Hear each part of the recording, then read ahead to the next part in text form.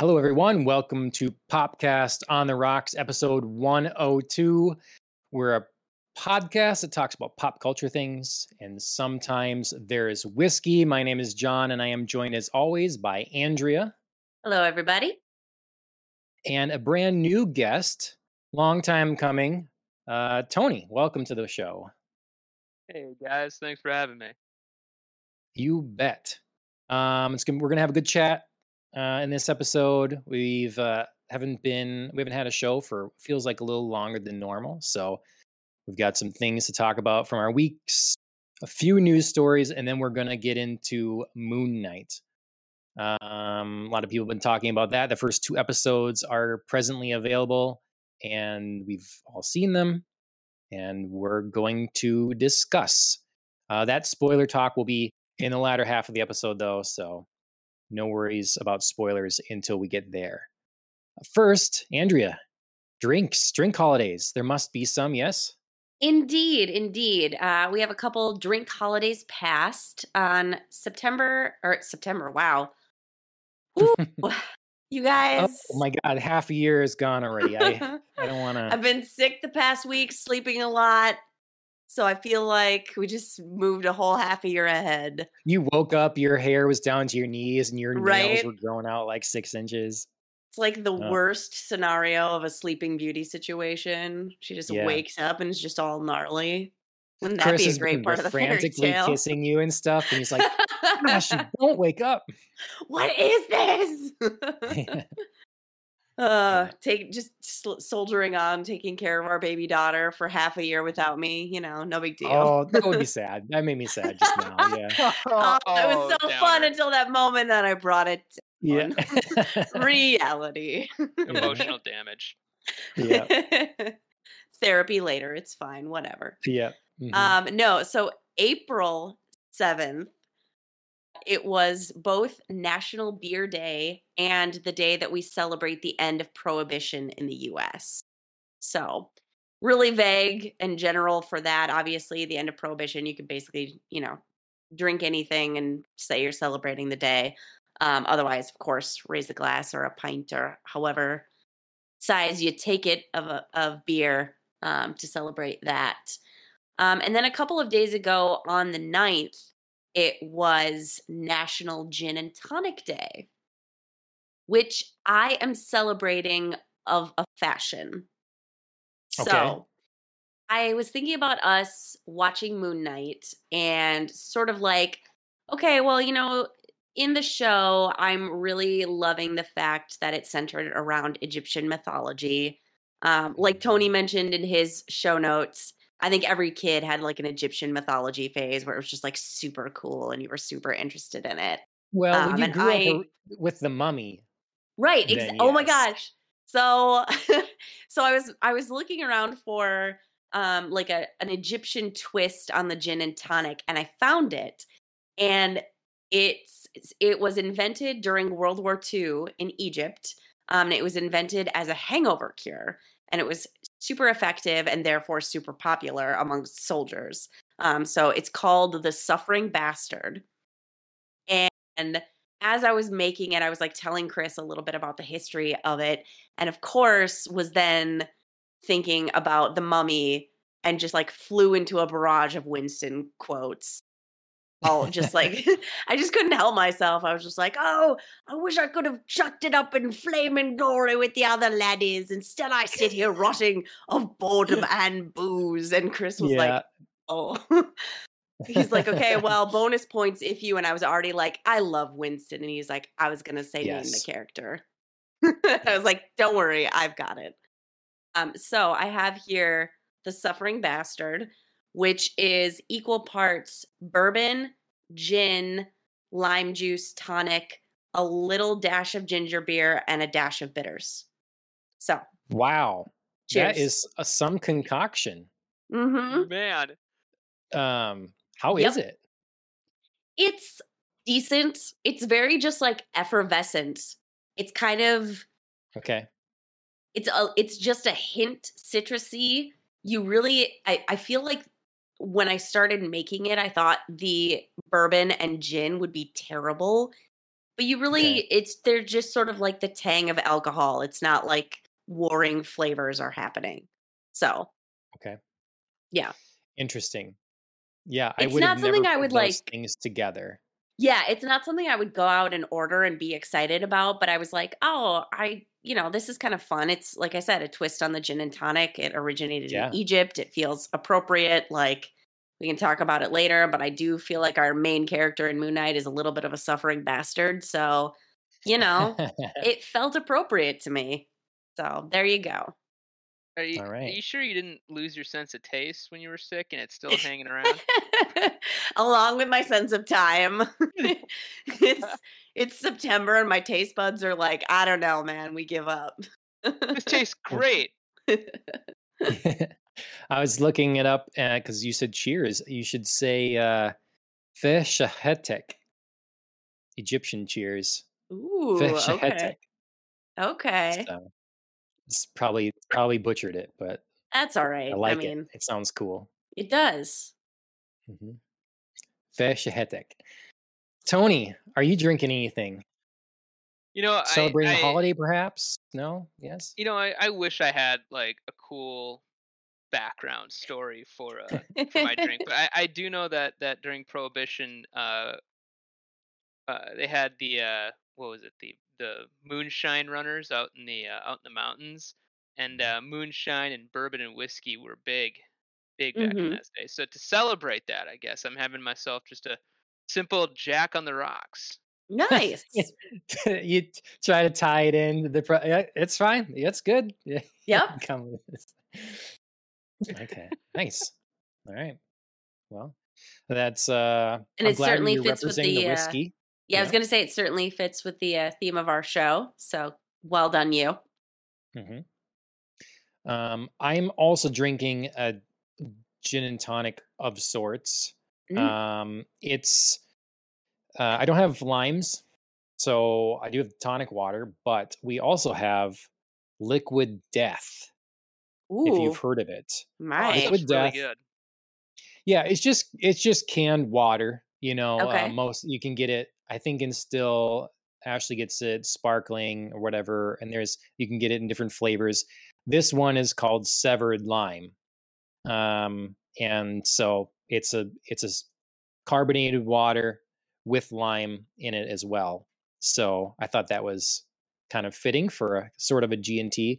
If you've Absolutely. never looked at this, I want to read you like the side of it. It's It's fun. got a So really Liquid interesting Death. backstory. Yeah. This ruthless tall boy of flavored sparkling water is armed with agave nectar and natural electrolytes to refresh your body and murder your thirst. That's all it's all about, murdering your thirst. So, The Thirst murder. If you look up mhm. that company, because I found that in a grocery store. And at first, I somebody was trying to get me one when I was hungover, and I was like, I'm not drinking that. Like, what do you? No, Right. no. I didn't know what it was. I was like, no way. Sure. Yep. Looks like a beer.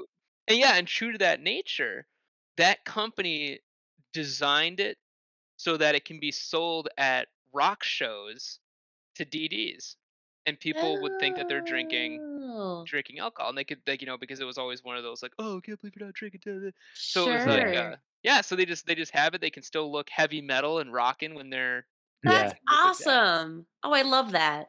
Yeah, That's So cool. yeah. I'd support that. yeah, that was a snippet. I'm pretty sure that was the snippet the CEO was talking about when they first launched that. Sure. Cool. Yeah. All right. Well, that's great. We got 3 drinks that fit our categories and 3 different ones. So good Mhm. work all around. Our weeks, entertainment wise, pop culture consumption. Mhm. Tony, we can start with you. Like, what have you been diving into? What have you been Oh, eating up?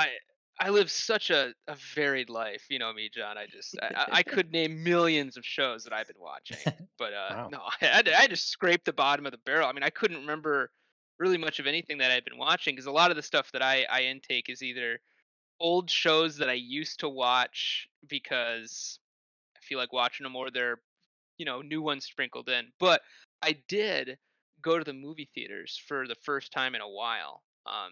my wife and her friends wanted to go see a movie. They were celebrating her friend's birthday, and they wanted me to tag along. And of course, I was like, yeah, sure. So we went and saw The Lost City with Sandra Bullock and Channing Tatum and Brad Yes. Pitt. And that movie, it was funnier than I expected that movie to be.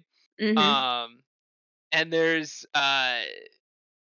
like Channing Tatum is obviously, very charming. He is lovable. He kind of plays that like lovable goof character in that movie.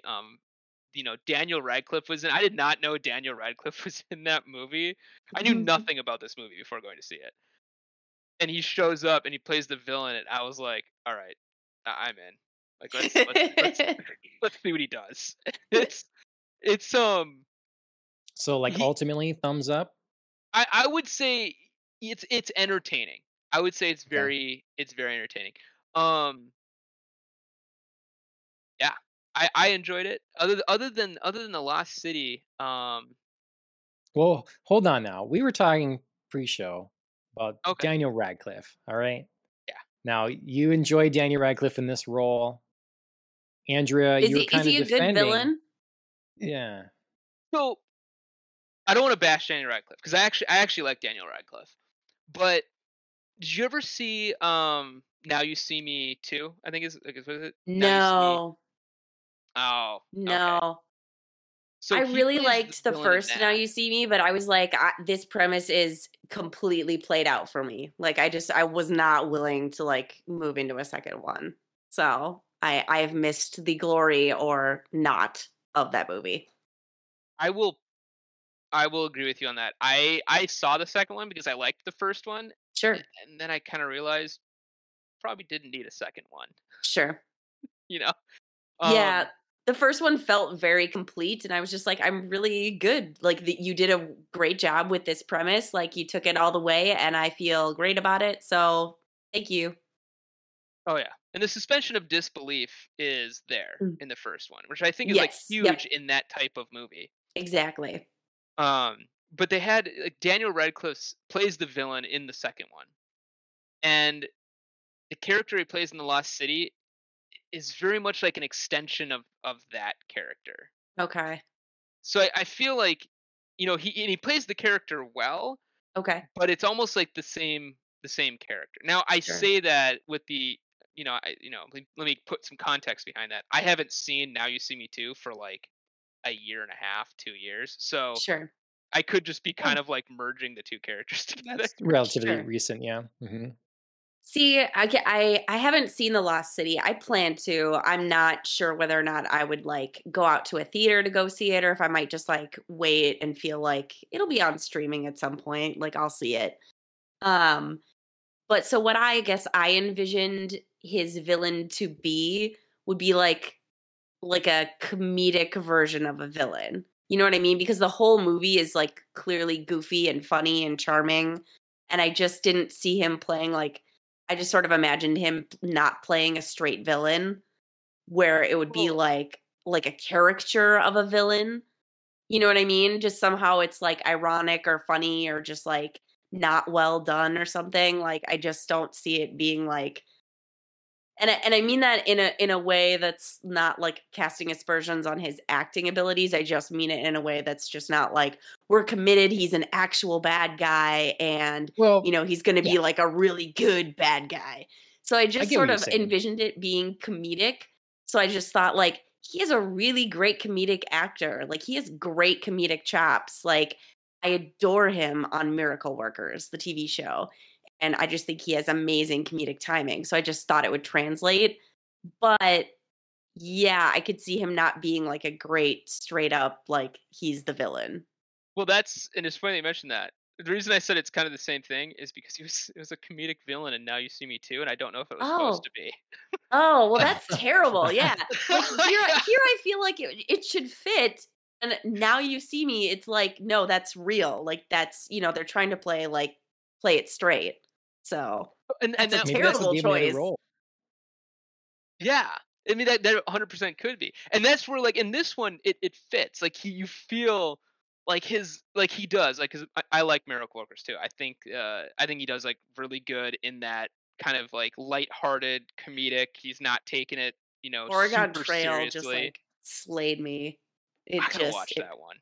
you haven't watched it yet? I've Oh my only I've god. only seen the second series too because the first one, like, I didn't really Yep. get into it, but then when the anthology, when they're back in like the Dark Ages, I watched that one. I Yes. thought that one was really funny. Yes, that's where Chris and I started. We just were like, well, it's okay because they start over every season, Yeah. so you don't have to watch the previous one. So we watched I can't remember if it was Dark Ages or Middle Ages or whatever, and then went back and watched the first one, and then we're ready when Oregon Trail came out. Definitely do not miss Oregon Trail. Do not. It is so, so good. So we were talking pre-show about I had a funny story about Daniel Radcliffe and my 1-year-old daughter. So the other night, she was fussy and I went down to go get her. And usually when she's fussy at night, she calms down when I sing to her a little bit.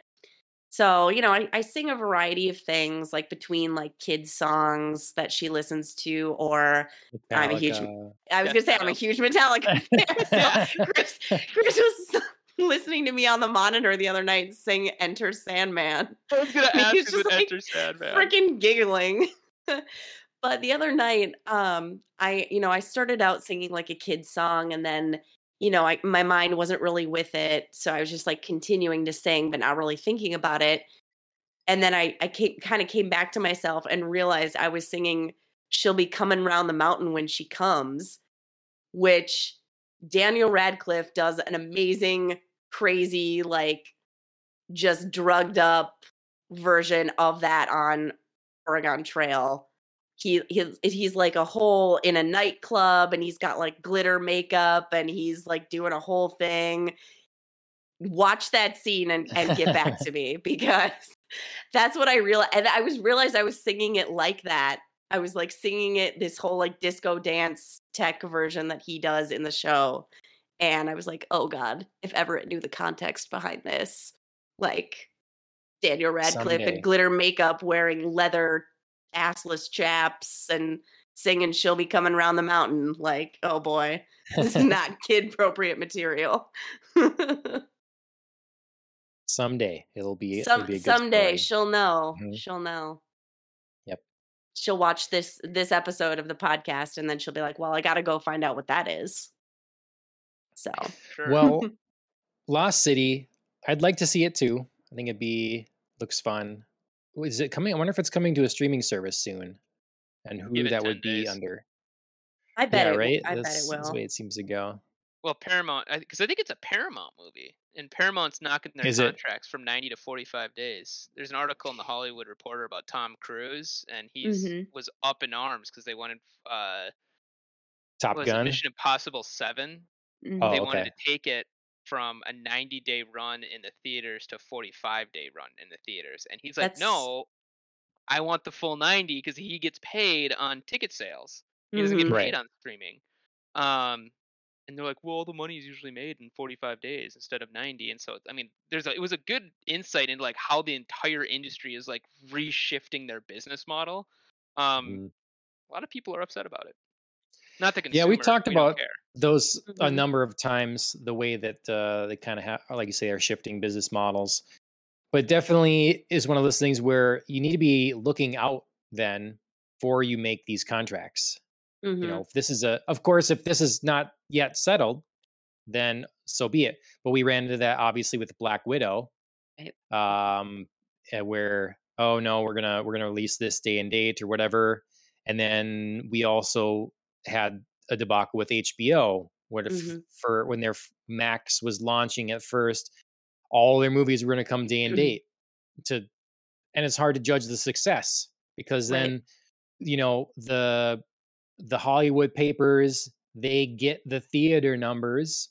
They're not obligated, the companies are not obligated to share streaming numbers, and how they judge that. Are they generating new subscribers? It's a whole new system of polling and understanding, like, does this movie correlate with the new subscribers we got, or is it something else? Like, yeah, it's all kind of a mess. It's definitely something been following to see where there's going to be some new thing. I think that will be a standard. Just no one knows what it's going to be yet. It seems right now like 45 days is the standard on most releases.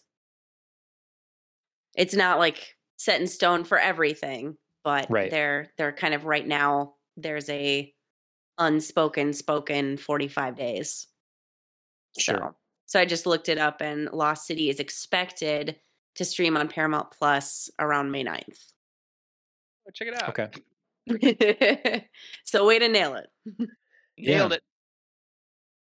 Well, I've been axing streaming services, so I don't know what I don't know if I'll end up having that. Yeah, or John's not. gotten hardcore about Paramount. that. Well, just because John's going through another tech crisis. Tech crisis? That's not relevant. Like, I'm not saying like, how dare you? He's like, I feel personally attacked. Tony's square just goes dark suddenly. Oh, I don't know what happened. Oh, bummer. Must be a Anyway, tech crisis. Yeah. All right, Lost City. What else? What else has been going on this week for you? Well, let's see. So I did. I took some time off, and I picked up sim racing with one of my other buddies. So I got like a whole sim setup. Got it for my birthday. So not like a super expensive one, but it's something I've always wanted to try, and it's like interesting. I've played racing games like my entire life. Mhm. But to get into like simulation, you got like iRacing, Assetto Corsa Competizione, and all these other types of like real world racing games. It's interesting to kind of see the economy around them, how they're kind of building up. Now you got these esports coming into play. Like they ran NASCAR during the pandemic. They ran NASCAR on sim racing. So it's like really interesting to kind of get into that world. So that kind of took up some of my time this week, kind of learned about that. I started Raised by Wolves because John kept telling me I should watch it, so I finally started watching it, and that is I was telling Mike, it's very like classic, I would say kind of classic noir sci-fi type. Mhm. You know, Ridley Scott, when I found out he produced it, I was like, oh, there's a lot of Ridley Scott-ness in this series, and in how it's shot and how the characters interact, and the coloring, the music, the sound, everything is very much his style. Story wise, it feels like it's got a lot of those fundamental sci-fi aesthetics to it, which I really like. It's not like the new age sci-fi. It's a little bit, it's got a little bit of that classic in there. I like that. And then I picked it up because there's about a 30 to 40-minute time period in the morning when I'm eating breakfast, and I have, before I go to work or before I walk into my office and turn on my computer, that I didn't know what to do. And normally I'd watch the news, but I'm kind of tired of getting depressed, so I don't want to watch the news anymore. Newsed out. Yep, so I'm a little newsed out. So I was flipping through HBO Max, and I found they had the original Batman the animated series, like the 20-minute do. from like 1992, and I was like, Yep. no way. I started watching. So now it's like every morning I have my bowl of Cheerios, maybe some eggs and toast, and I'm watching Batman the animated series for 20 minutes. Nice. That's a good way to start the morning. Yeah. And it holds up. Like story wise, I guess when I was a kid and I used to watch him, I only cared because I was like, it's Batman and he's right. beating the villains up. And now like I'm watching and I'm like, wow, there's like it's like so much you miss as a kid. Yeah, there's a lot more story here. Mm-hmm. That's why like Batman, I think, was Batman and X-Men as well, though X-Men is less well produced. Sad to say it because I love it, but it was important, I think, for American cartoons because we weren't getting those kinds of complex characters and stories generally in American cartoons. That was only coming from Japanese cartoons, and that's why Andrea and I have talked before. Like, we're maybe the luckiest, like the golden age of cartoons in a way, because in the West, like our Saturday mornings were great. You know, between like Toonami bringing some Eastern flavor, and then Saturday mornings with X-Men, Batman, and some other Mhm. classics. Like, we were eating good. Yeah. You know. It was like a thing, Saturday morning cartoons. They were worth getting up for and like working to have that TV time set aside. You know what I Mhm. mean? Like I guess in my house, like if I wanted to watch that much of a block of TV, like I had to have like a certain amount of homework done and a certain amount of chores done, and then I could just like set that whole morning aside, and it was worth it to me because it was so Yep. good. You could not miss Saturday morning cartoons. Oh no. Yep. I mean, that was back when, that's when I learned about Eastern and Pacific time zones, because Mhm. I didn't know what time zone I was in Yep. at all. So I would like Yep. get on at 4 Eastern, and I'd be like, "Oh, it's 4 o'clock now. That's like it has to come on now." So I'd miss shows that time. Yep. Um, Yeah. but you're right. I mean, it was like that was at like 8 in the morning till like 11 was Mhm. just amazing every Just Saturday golden morning. hours. Yep, absolutely. Yeah, I Yep. remember that's also how I learned about time zones because that was the age of if you missed it, like you were Yeah. screwed. Like there was no like rewatch. There was no like, oh, you could just Yep. pause the TV and wait. You Yep. missed it and it was gone forever. I had to go And these pick are up the that little shows book. now that we're continuing week to Mhm. week, as opposed to what American cartoons would be traditionally. Is you'd have your 20 minutes of Right. slapstick, and then it would be a whole new different 20 minutes of slapstick next week, Right. completely unrelated. Right. So you Yeah, wanted to they see they that so soap opera like occasionally. story that kept going. And Yeah, I was gonna say they so occasionally had like one-off episodic, you could miss it yeah. and technically be fine, even if, it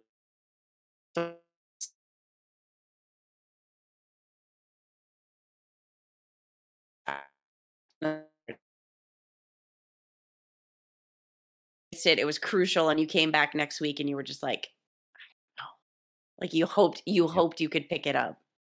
Yep. Well, Tony, but your previous topic, shameless plug, we have a companion series talking all about Raised by Wolves. So We as you do. go through it, you can watch it along and see what we think, and then leave comments to let us know where we're wrong or what we missed. Oh, So okay. I'll have that's to go deep. See if your sci-fi archives go as far back as mine do. oh yeah. Well, okay. Let's see. We Lay it do on we us. do get into some pretty good discussions. And we do of course have Shane on for a couple of discussions.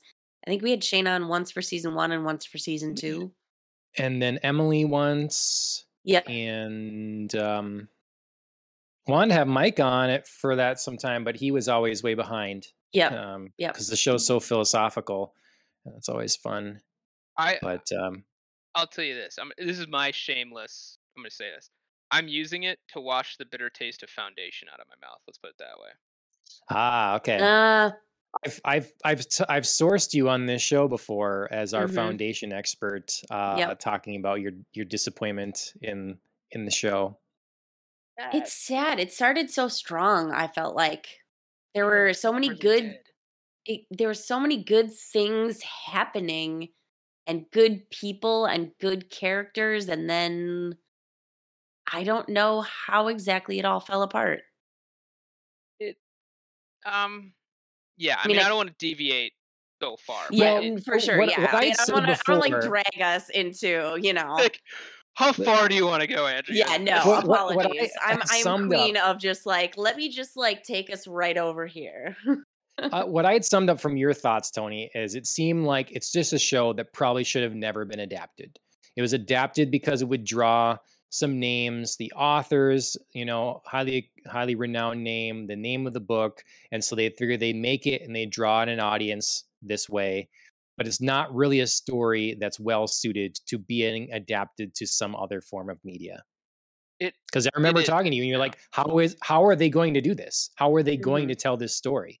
It doesn't seem possible. And then you watch, and you're like, yeah, it's not possible. Yeah. Right? And it's and what a lot of people don't know is that that's not their first shot at trying to do that either. I Yeah. mean, it's been decades. Like there's multiple times over the last 30 years or more that they've tried to get this sci-fi series to be made into a movie, right? And um for the longest time, the Asimov didn't even want it to be made into a show because Mhm. Sure. it's Yeah. just it's so like if you it is like 90% of the book is just dialogue, just Mhm. people talking.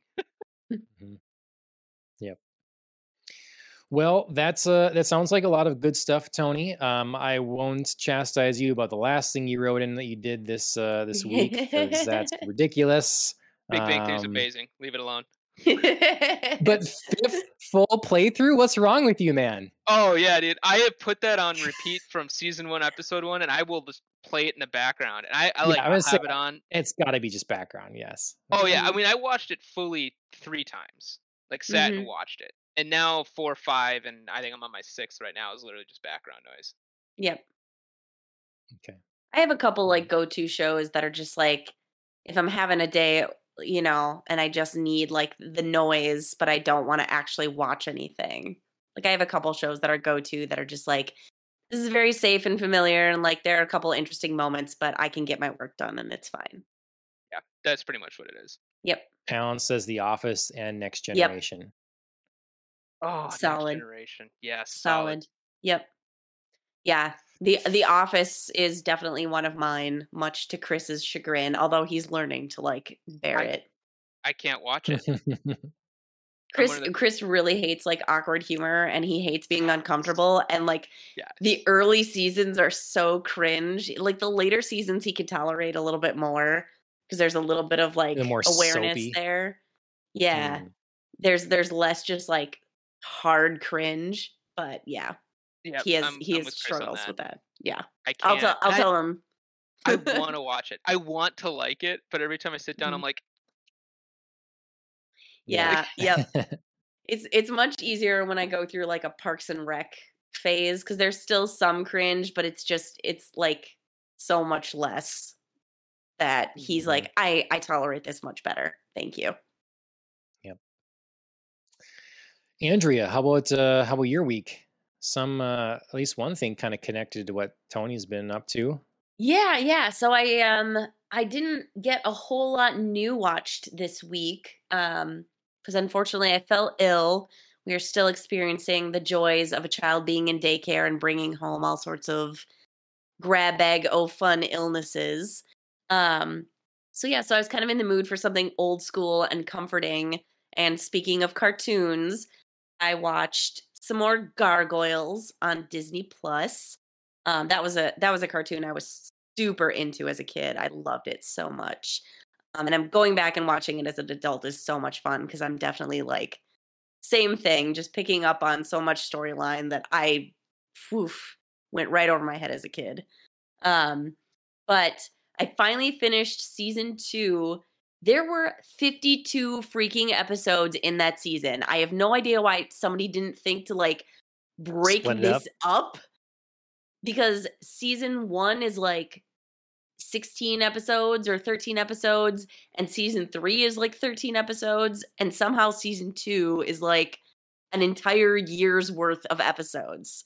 Like I just don't weird. understand what happened and why even if they made them they couldn't have been classified into different seasons, whatever.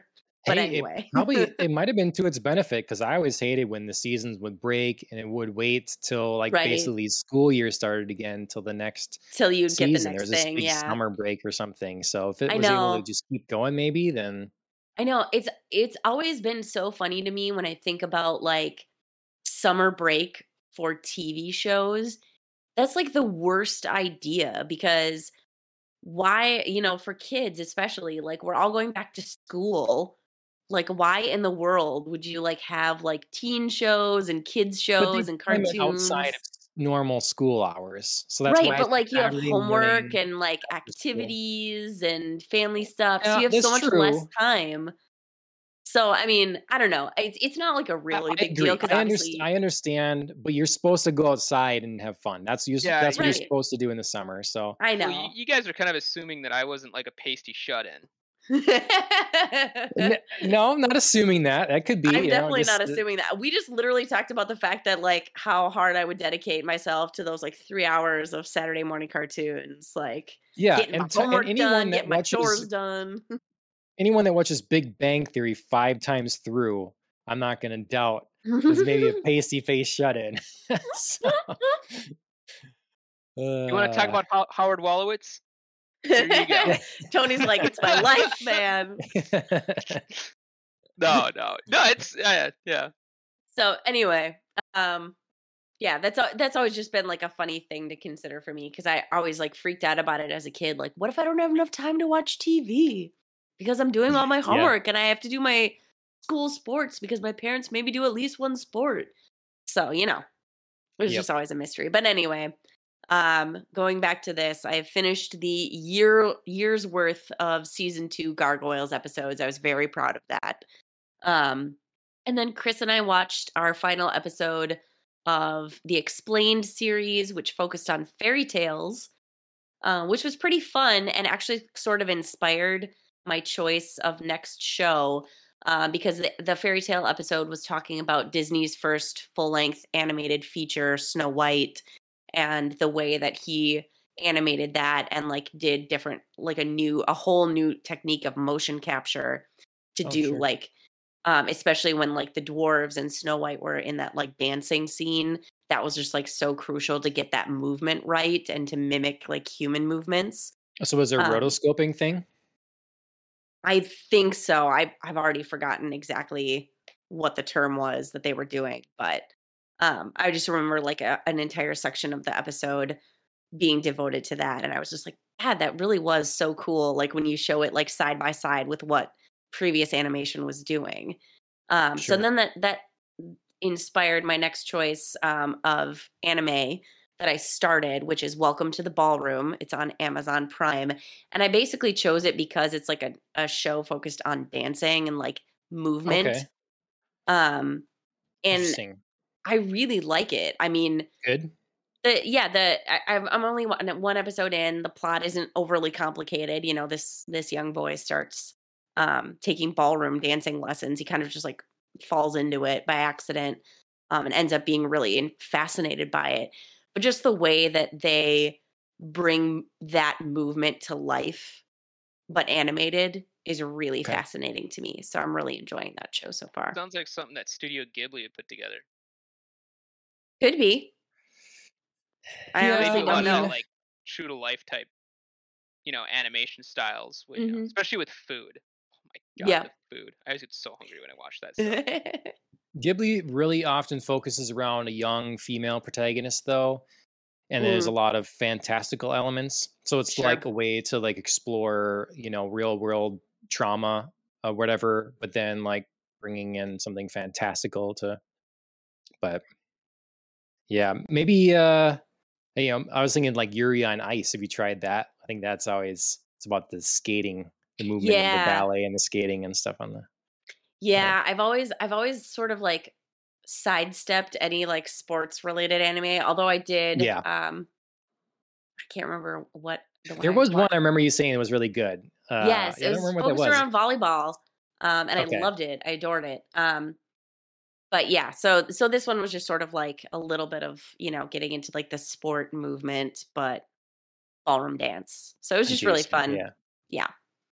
Okay. Maybe I'll So yeah, try that. that's kind of all the new stuff that I've watched, and then of course I watched Moon Knight, as we'll discuss later. Cool. Yeah, I've consumed a lot of anime again. Don't Toy With Me, Miss Nagatoro. I finished. That's done. Season 1 is all done. For thoughts on that, you should go check out my last Ohio anime stream.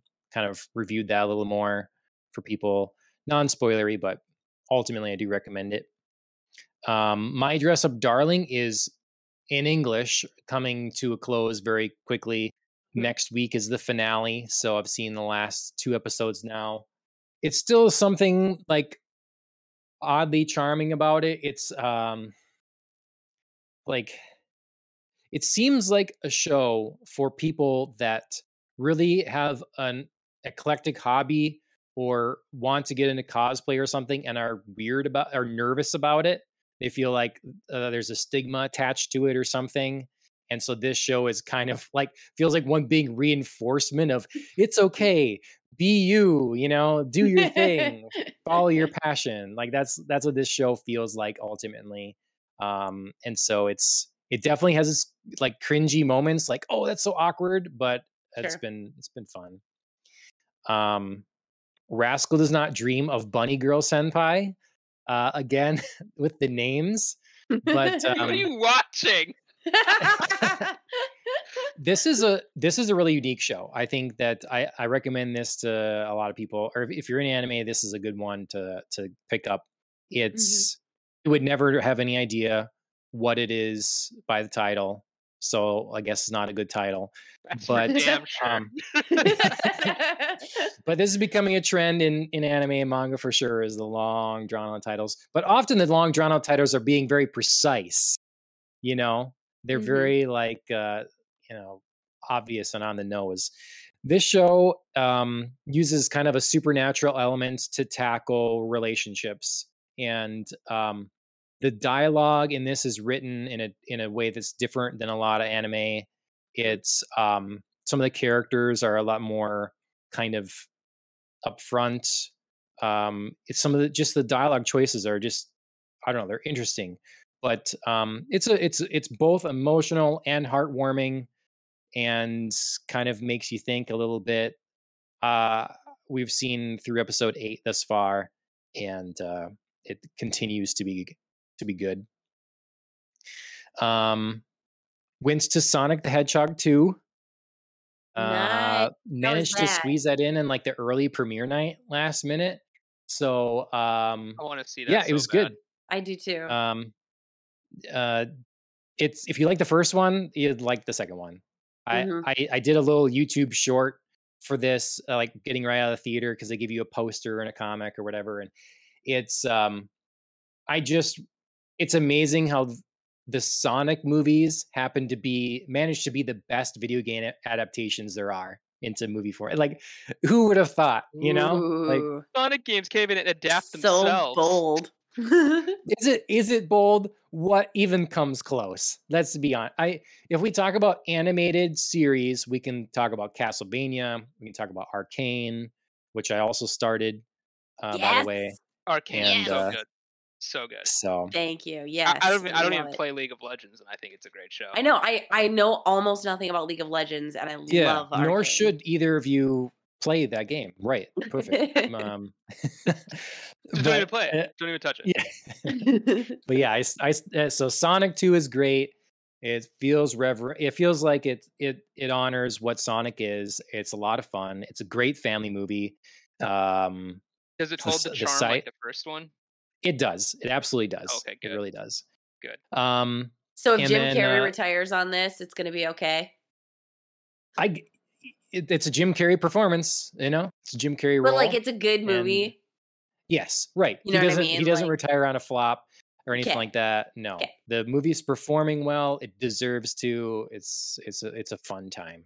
Good. So, and Arcane, like I say, I started that because I turned Netflix back on for a bit, so I can power through this. Do it. And try to get through Kingdom yet. That kind of thing. Yes, do it. Well, watch the IT Crowd while you're at it. Well, I've done that a lot. Oh, yeah. I should just buy that one. I should just buy that. Mm-hmm. That's classic. And then Spy X Family, whatever, that just started. That's a hotly anticipated anime show that is now airing on Crunchyroll. Only episode 1 is available presently, and that's based on the manga. Mm-hmm. It's good. It's about a spy, and he has to do a mission with a family that he doesn't have. So he has to get around that, and it kind of takes place. Does he have to create a family? Yeah, he has to acquire a family. Okay. So it's very like animated away. We're the Millers. Yeah, I was gonna say he's gonna find Yeah. out what the meaning of family is. Yeah. Yeah, it's it looks so far it looks good. It sounds good. It's cute.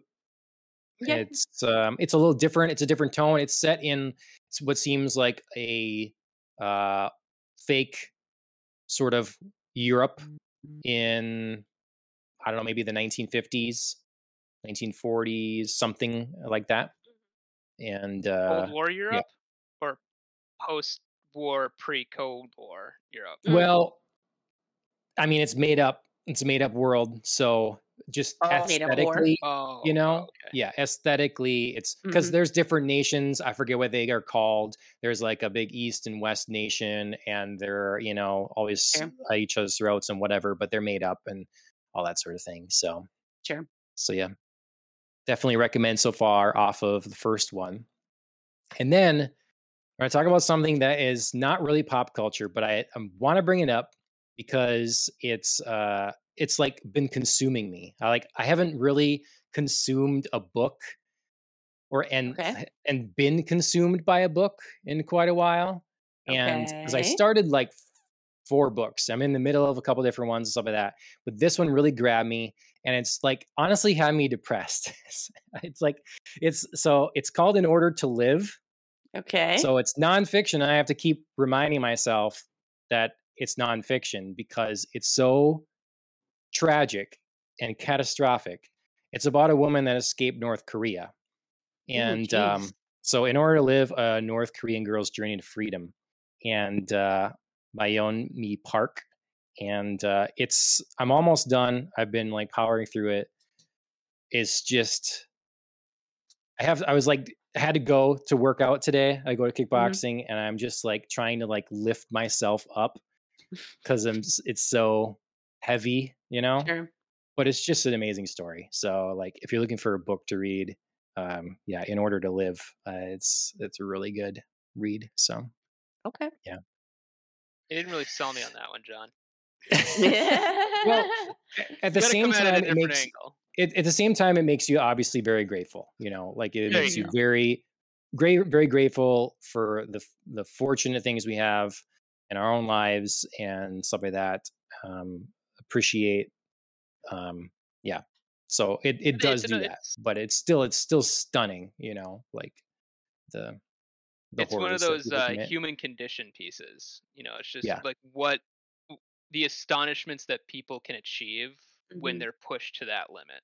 hmm I mean, this would be an amazing book that I talk about on the podcast or whatever if it was fiction. It's just like it's like, but it's so crazy that so many terrible things could happen to one person and that they could manage to yet persevere. So it really is, they could make it into a movie or whatever. If it's incredible. So I'm sitting here back and forth like all afternoon, rotating between sadness, like on the verge of tears and like anger, and but it's worth it. So, yeah, that's my real upward note to talk. We're going to keep it on a downward trend for at I least was gonna say, how one are you more gonna story. transition, John? No, we're keeping it. We're going from real problems to like first world problems. The cancellation of E3, Yeah. like Yeah. something that means a lot to something that's meaningless. E3 is canceled, but in context, E3's been around a long time, Mhm. and has been an important venue for developers to get word out about their games and for the industry to see what's coming next. Mhm. And it's officially done, at least for the year. Are we sad about it? Are we surprised? Do we think it will come back? I'll be honest with you. I forgot it was even happening. um, that entire industry has had such an upheaval in the last 3 years that the fact that E3 had to cancel, it doesn't surprise me at all. It's the world has gone so digital so quickly in the Mhm. last 2 years that having these massive conventions, like don't get me wrong, if it was, I would love to go to E3. Like Yeah. I used to love E3 when Yeah. I was younger.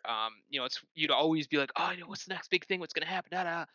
Um, but now like the fact that they can do these elaborate digital state of the game or state of the play or state of the company type programs now, Mhm.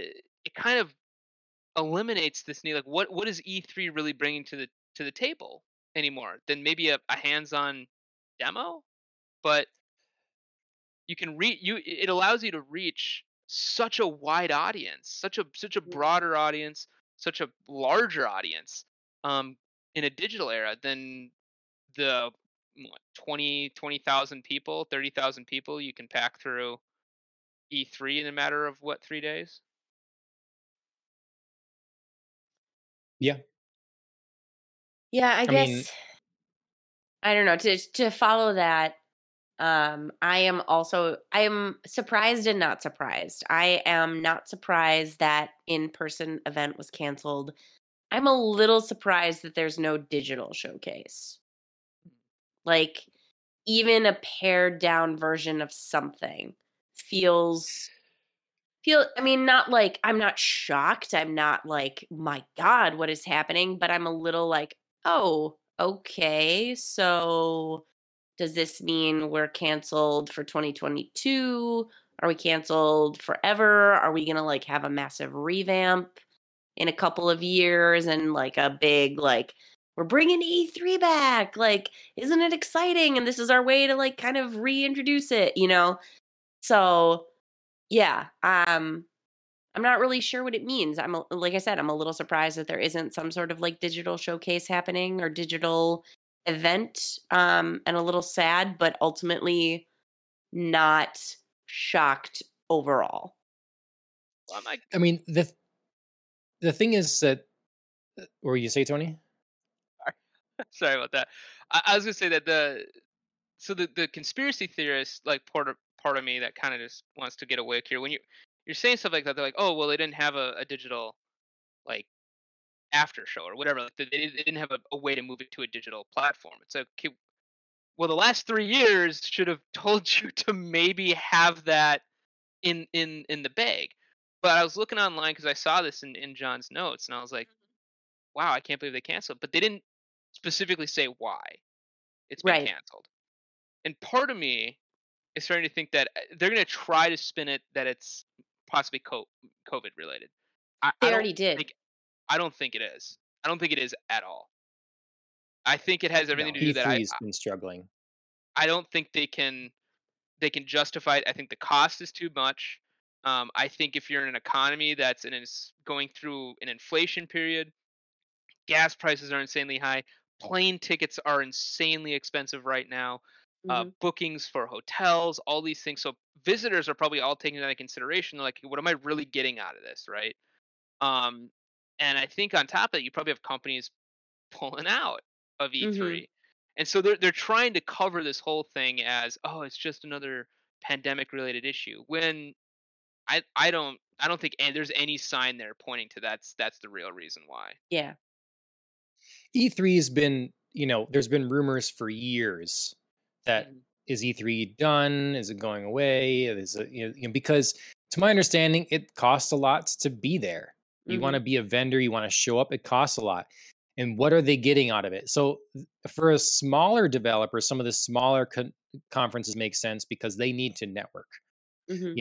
Bigger companies, they don't necessarily need to network in the same way. It's nice and they have fun doing it. People have Hmm. fun going. From a business sense, what does E3 offer? What does that group offer that Hmm. anyone can't do themselves? Microsoft has the Microsoft Theater. They can go and hold their own event if they want.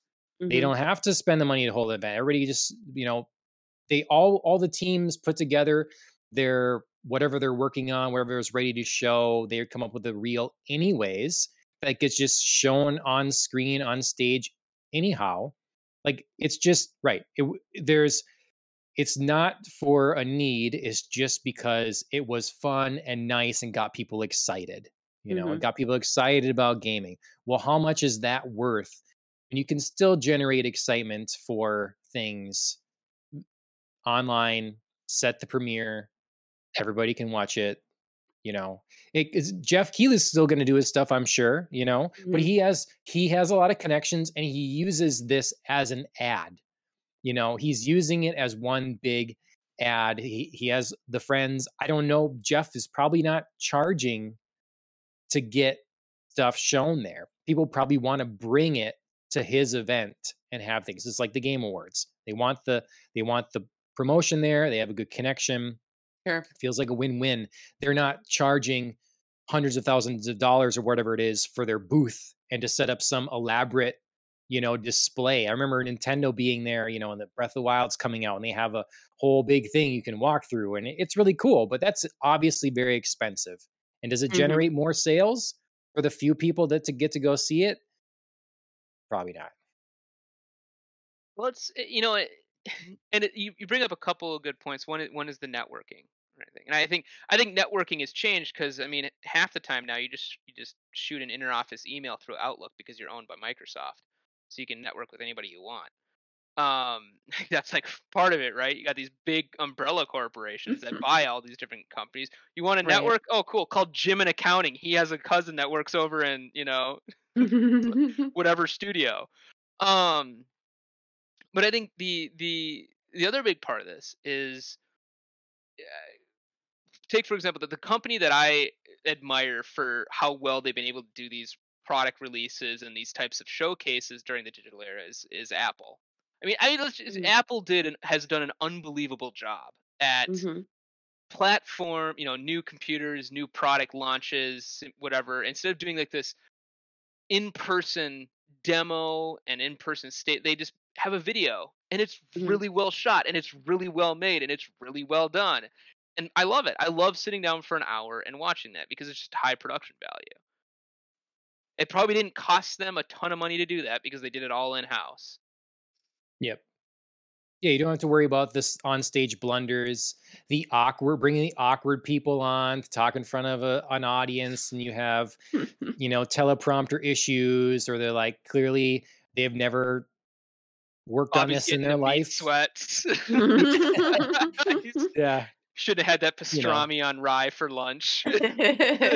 obviously there's something to live and being there. Like if you were there in the audience when Keanu Reeves comes out to talk about Cyberpunk, that would be cool. Of course, it's Mhm. cool, you know.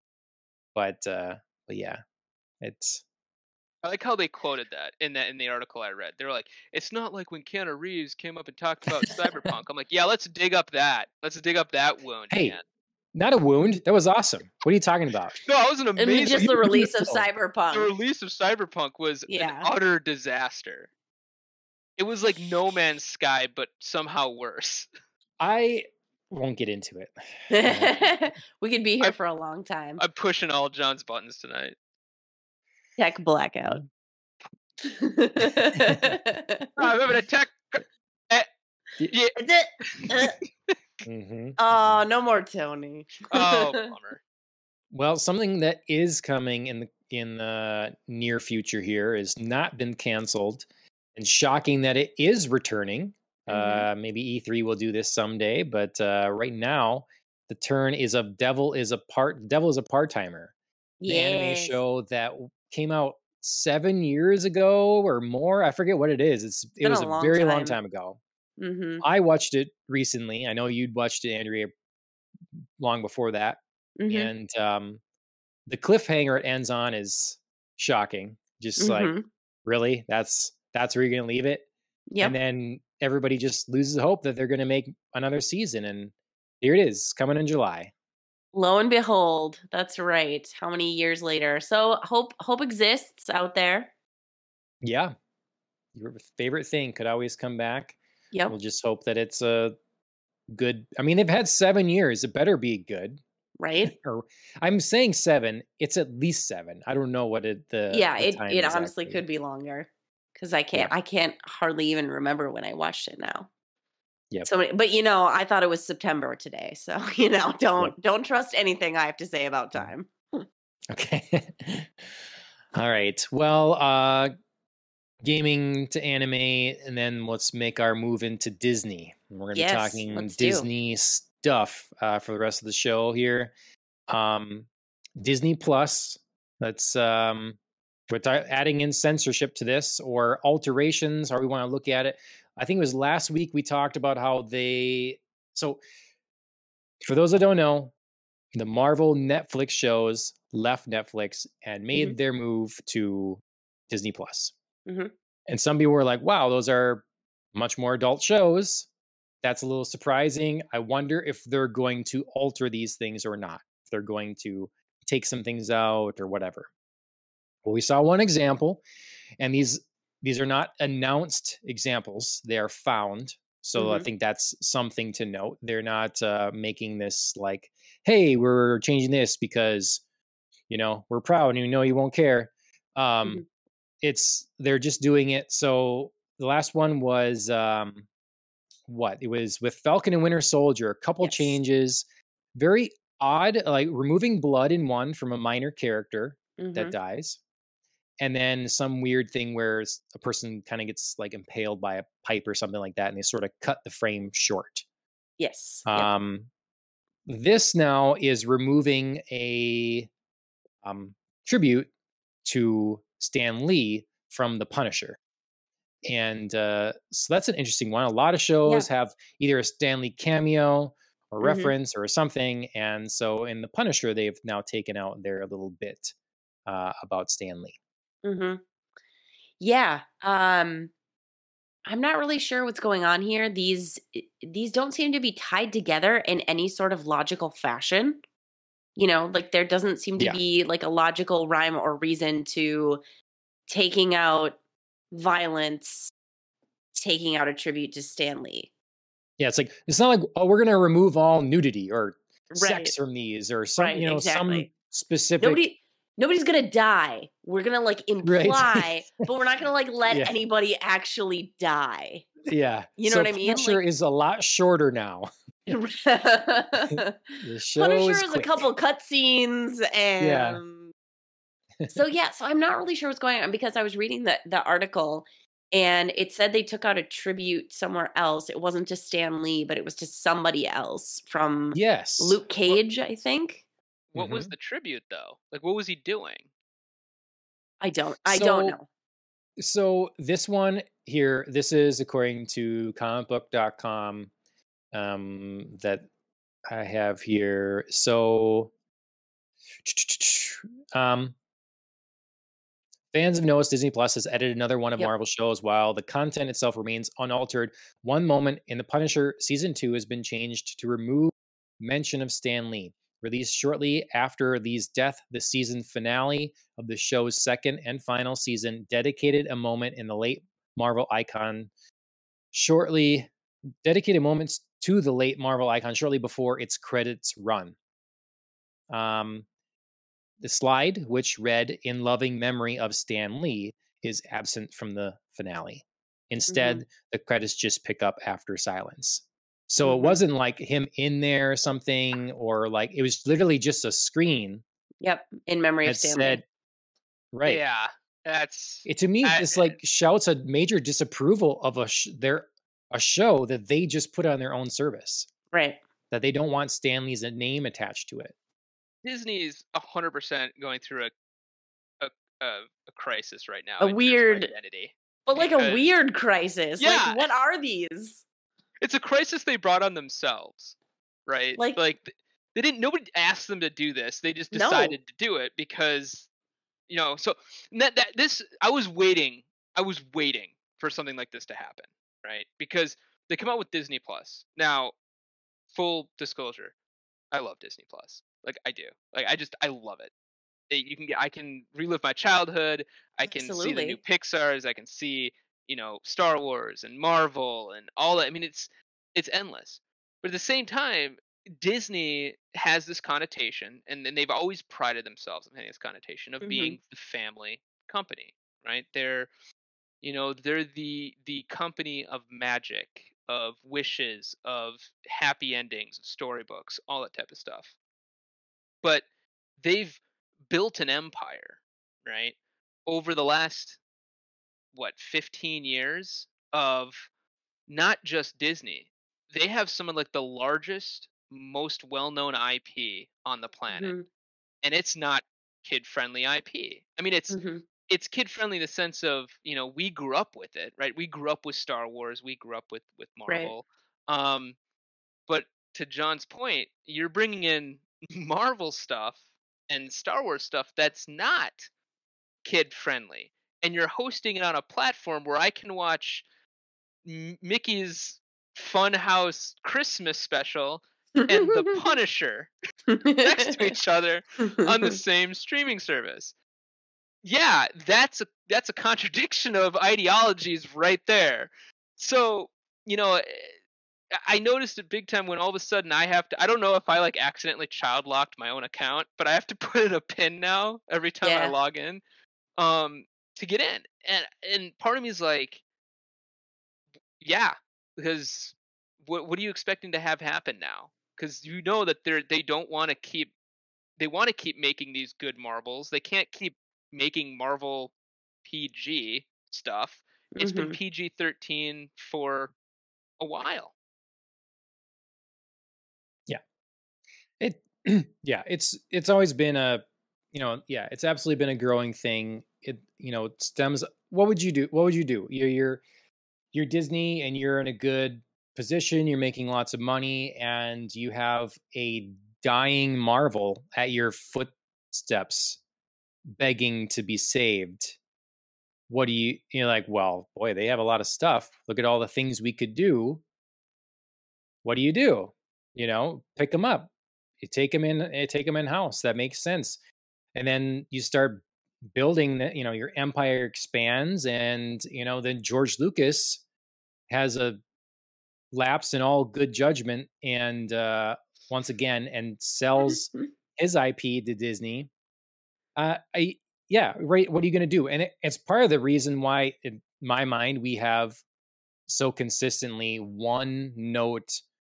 That's why I'm getting super bored with Marvel stuff, because it's just one note. It Hmm. has to be a certain tone, a certain family friendly, it can't go too far. Hmm. It's obviously not appropriate for like a Mickey would traditionally be for a 4-year-old or something like that Hmm. necessarily, but There's a line. there is, yeah. And so, yeah, what do you do?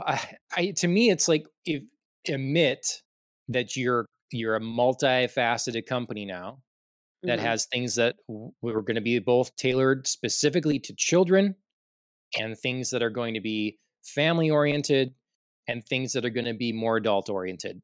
And you Hmm. segment those things. In Disney Plus, you can have sections, you can make Like it every more other streaming clear, like service. Yeah. every other streaming Yep. service. Exactly. And I think part of it. Oh, It's sorry. just, no, go ahead. No. You go. Finish your thought. I'll go after you. We're just going to get And then a I'll lot go. more bland.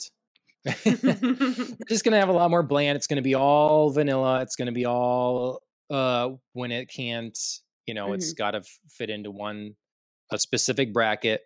We're going to have things that are both in turn less family friendly, and things that are in turn not designed for adults. And it's just going to be somewhere in the middle, and it's all going to be that. Right. And here's where I kind of stand on this issue is I actually would take the side of Disney and say this is actually not on Disney to police their stuff. They should not have to police their own streaming service. If I give you a streaming service and it's got Marvel and Star Wars and The You Simpsons. I give mean, me I one. wasn't even Okay. allowed to All right. watch That The one. Simpsons as a kid. The Right. Yeah. Simpsons, Right. all these. Same. You Mhm. know, yeah, The I'm giving kids it were to too you. much of a brats. Like, every time Bart does something, and parents, you have to say, "Hey, you can't do that. Hey, you can't do that. That kid would be in trouble." Like, you can't talk back like that. Like, every time. It's not whatever. But it's on the parents. Like there's a weird sentiment going around. I don't know why this all of a sudden got dropped, but if it's on me as a parent, right, to understand I have a streaming service. It's Disney. That doesn't inherently mean that everything on that streaming service is okay for my child to watch. But if you give me the controls, right, I'm not asking you to like remove blood or remove my ability to see a dude getting impaled by a pipe, which is awesome. And I'm sure when my kid turns 13, he's gonna, or she, when I have one, he or she, is gonna probably love watching somebody get impaled by a pipe because it's gonna be an action movie, right? But until that time, yeah, put a passcode. Put put that rating on there like every other streaming service, like Mhm. Andrea said, and just let me put a login in there, right? Mhm. It's this is not something where I have to cater what I make to reach the broader audience, right? Mhm. The was it the amalgamation of what everyone likes but no one likes? Yep. Yep. Yep. I've ranted about that too much, so I won't start now. No, Andrea, save me. it's okay. It's okay. I'm gonna like wrap up some thoughts here. I think, for one, I agree with Tony. Because there's no magical way that Disney could or should have to have a service where parents can just log their kids in and all content is fair game. Because no parent in the history of the world has ever agreed that, like, their 2-year-old can watch, Mickey Mouse, and their 2-year-old can watch like a Marvel movie, or like even like a cartoon like Gargoyles. You know what I mean? Like, Yeah. that's on Disney Plus. It's a cartoon, like it's on Disney. It's not Marvel. It's not like blood and guts.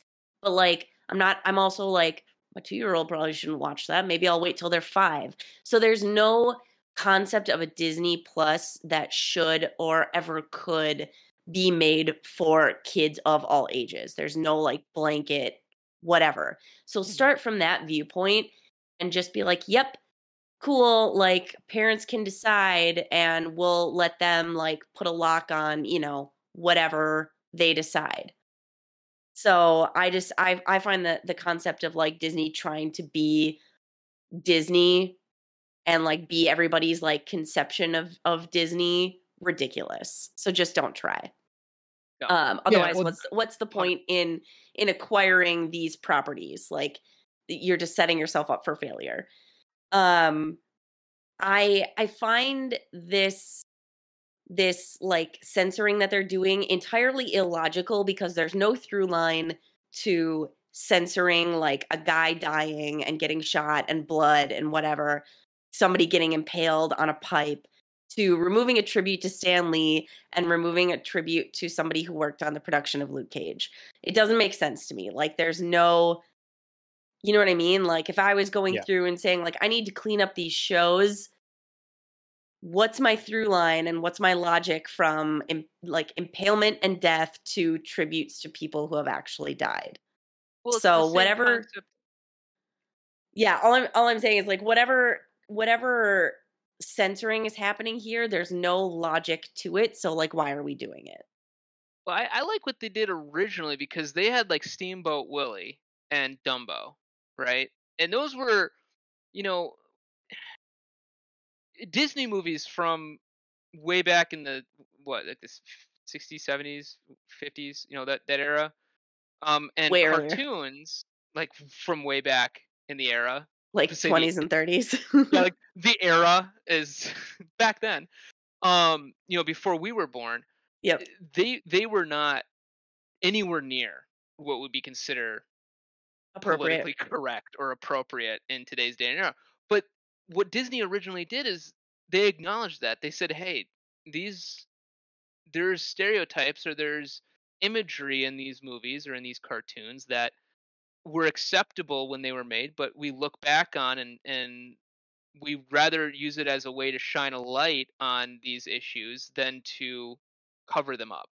Mhm. It's like perfect. That's a logical response to that Mhm. thing, to that situation, right? You're not going to go back and re-edit Steamboat Willie out of it. Basically, you'd have to make the entire thing one. I don't even think you could make Steamboat Willie. You could literally just make Mickey Mouse like Just have him steering a dancing. steamboat. And that's it. That's And the 3-second scene. clip. Finn. And scene. It's like, but they acknowledge that. I'd have more Yep. respect for Disney to say, we are providing you with some really, really good Content, entertainment. But it's on you to recognize that there are themes and there are imageries in these Marvel movies and these Star Wars movies and these, more older kid cartoons than maybe you want your yeah. Mhm. 3-year-old watching. So just be a parent. Right. Yeah. I mean, Communication. everything Disney's ever made isn't just like there's no, I think, agreed upon definition of Disney where you could show everything that they've ever made, even things that they consider like kid appropriate, to all ages, like literally all ages. Do you know what I mean? There are certain things that they have made that I feel like people have agreed to and they've sort of latched onto and spread the idea that like these core few things that like all ages can watch is Disney.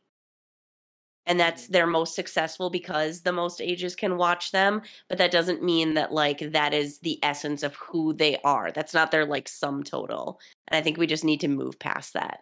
Everyone still has Yeah, the idea it's that just they're Snow White. They're not Snow White Right. anymore. Right. it's just what And they even Snow want White is to like be, though. scary. Like I'm sure like a Really 2 or scary. 3-year-old, like that whole scene where the witch is like climbing up the mountain and the dwarves are like chasing after her, like in the storm and the lightning, and she's like, and then she like falls to her death. Like that's probably some scary shit to a 3-year-old. Like I don't know, still I can't might watch wait. Dumbo. I know, I watch can't Dumbo. either. As a 33-year-old, I When that can't whole watch circus Dumbo. comes down, oh man, No, yeah. man, it's I know, so. I know. I can't. I think it's because I was just traumatized watching that as a kid. It freaked me out. I know. See, that's what I'm saying. Like, they're even though it's Disney, like there's still a certain age level where it can traumatize you as a kid, and it's considered like child appropriate. So just like everybody should just give up the notion that Disney is just like blanket child appropriate. Yep. It all comes back to what you originally said, Tony, that they have a crisis of identity right now. Like Yep. they want to be able to use the idea that they've put out there themselves for many, many years. They've cultivated They're it. yeah, absolutely. And they support that idea. We're the family-friendly company, where magic lives, and a lot of companies could avoid a lot of issues if they just communicated and were honest with their consumer base. Just say what we are, like admit that it's okay, like admit these things. It's all right. But they don't want to let that go. They don't want to Sure. let that go. And then in the meantime, everyone's going to call them out for anything extra egregious, and they frankly deserve it. So they get their ship straightened out. I don't know. So it feels like we're all like on a Disney should get over itself moment here.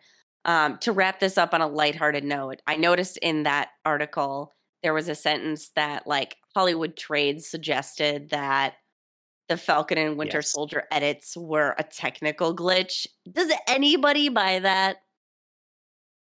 I don't Anybody? know. What a technical They're so glitch of an intern. specific. An intern is a technical glitch. There's some stupid intern went in and Right? removed all the blood effects from this scene. I don't know what. Like two specific glitches like that. I mean, come on now. I I feel don't it's know. like I feel like it's also that- like a let's run with it and like see if anybody believes it. No, okay, all right. It was. here's the thing that people got to realize now. We're not. I don't want to insult a bunch of people, but I'm going to. We're not our parents. We're not boomers. Like, if you say that to somebody who didn't grow up with technology, who doesn't Right. understand how this stuff works, they'll be like, "Oh yeah, it makes sense." There could be a yeah, and that a could be sense fine. of believability there. Yeah, for Right? us, we're Yeah. like Yuki. I could totally goad my mom into believing that, 100%. And that's not on her. She's just not technically apt, and that's Right. fine. But to say that to us, I'm like, that's insulting. To say that to a generation that grew up with techno, like this is Right. all our entire childhood is Right. this. So don't sit Right. there Tell and me try about to that spin technical that. glitch. Like, Yeah. what happened? Well, in fairness, and that's true, who's going to be paying attention to the Hollywood trades? It's I not know. going to I just be people our age. It will be the boomers. So it's going to Yeah. be well, so, that's just like the fact that it's like slipped in an article like this is just like, yes.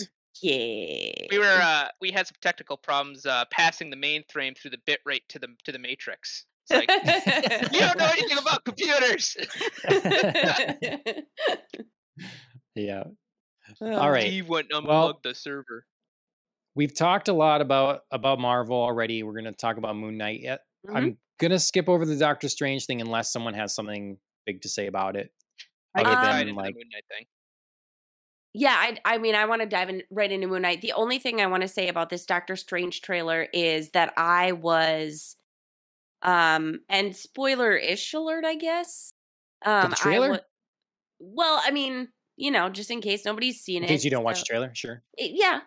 I mean, if you totally want to go into Doctor Strange being surprised about anything, um, I was surprised to see that Wanda's twins make an appearance in the trailer. Mm. And so it made me a little bit intrigued because, we've talked at length before, I think, about how the Marvel TV shows are not meant to really inform the larger Marvel movie universe. You're supposed to be able to like carry on without them.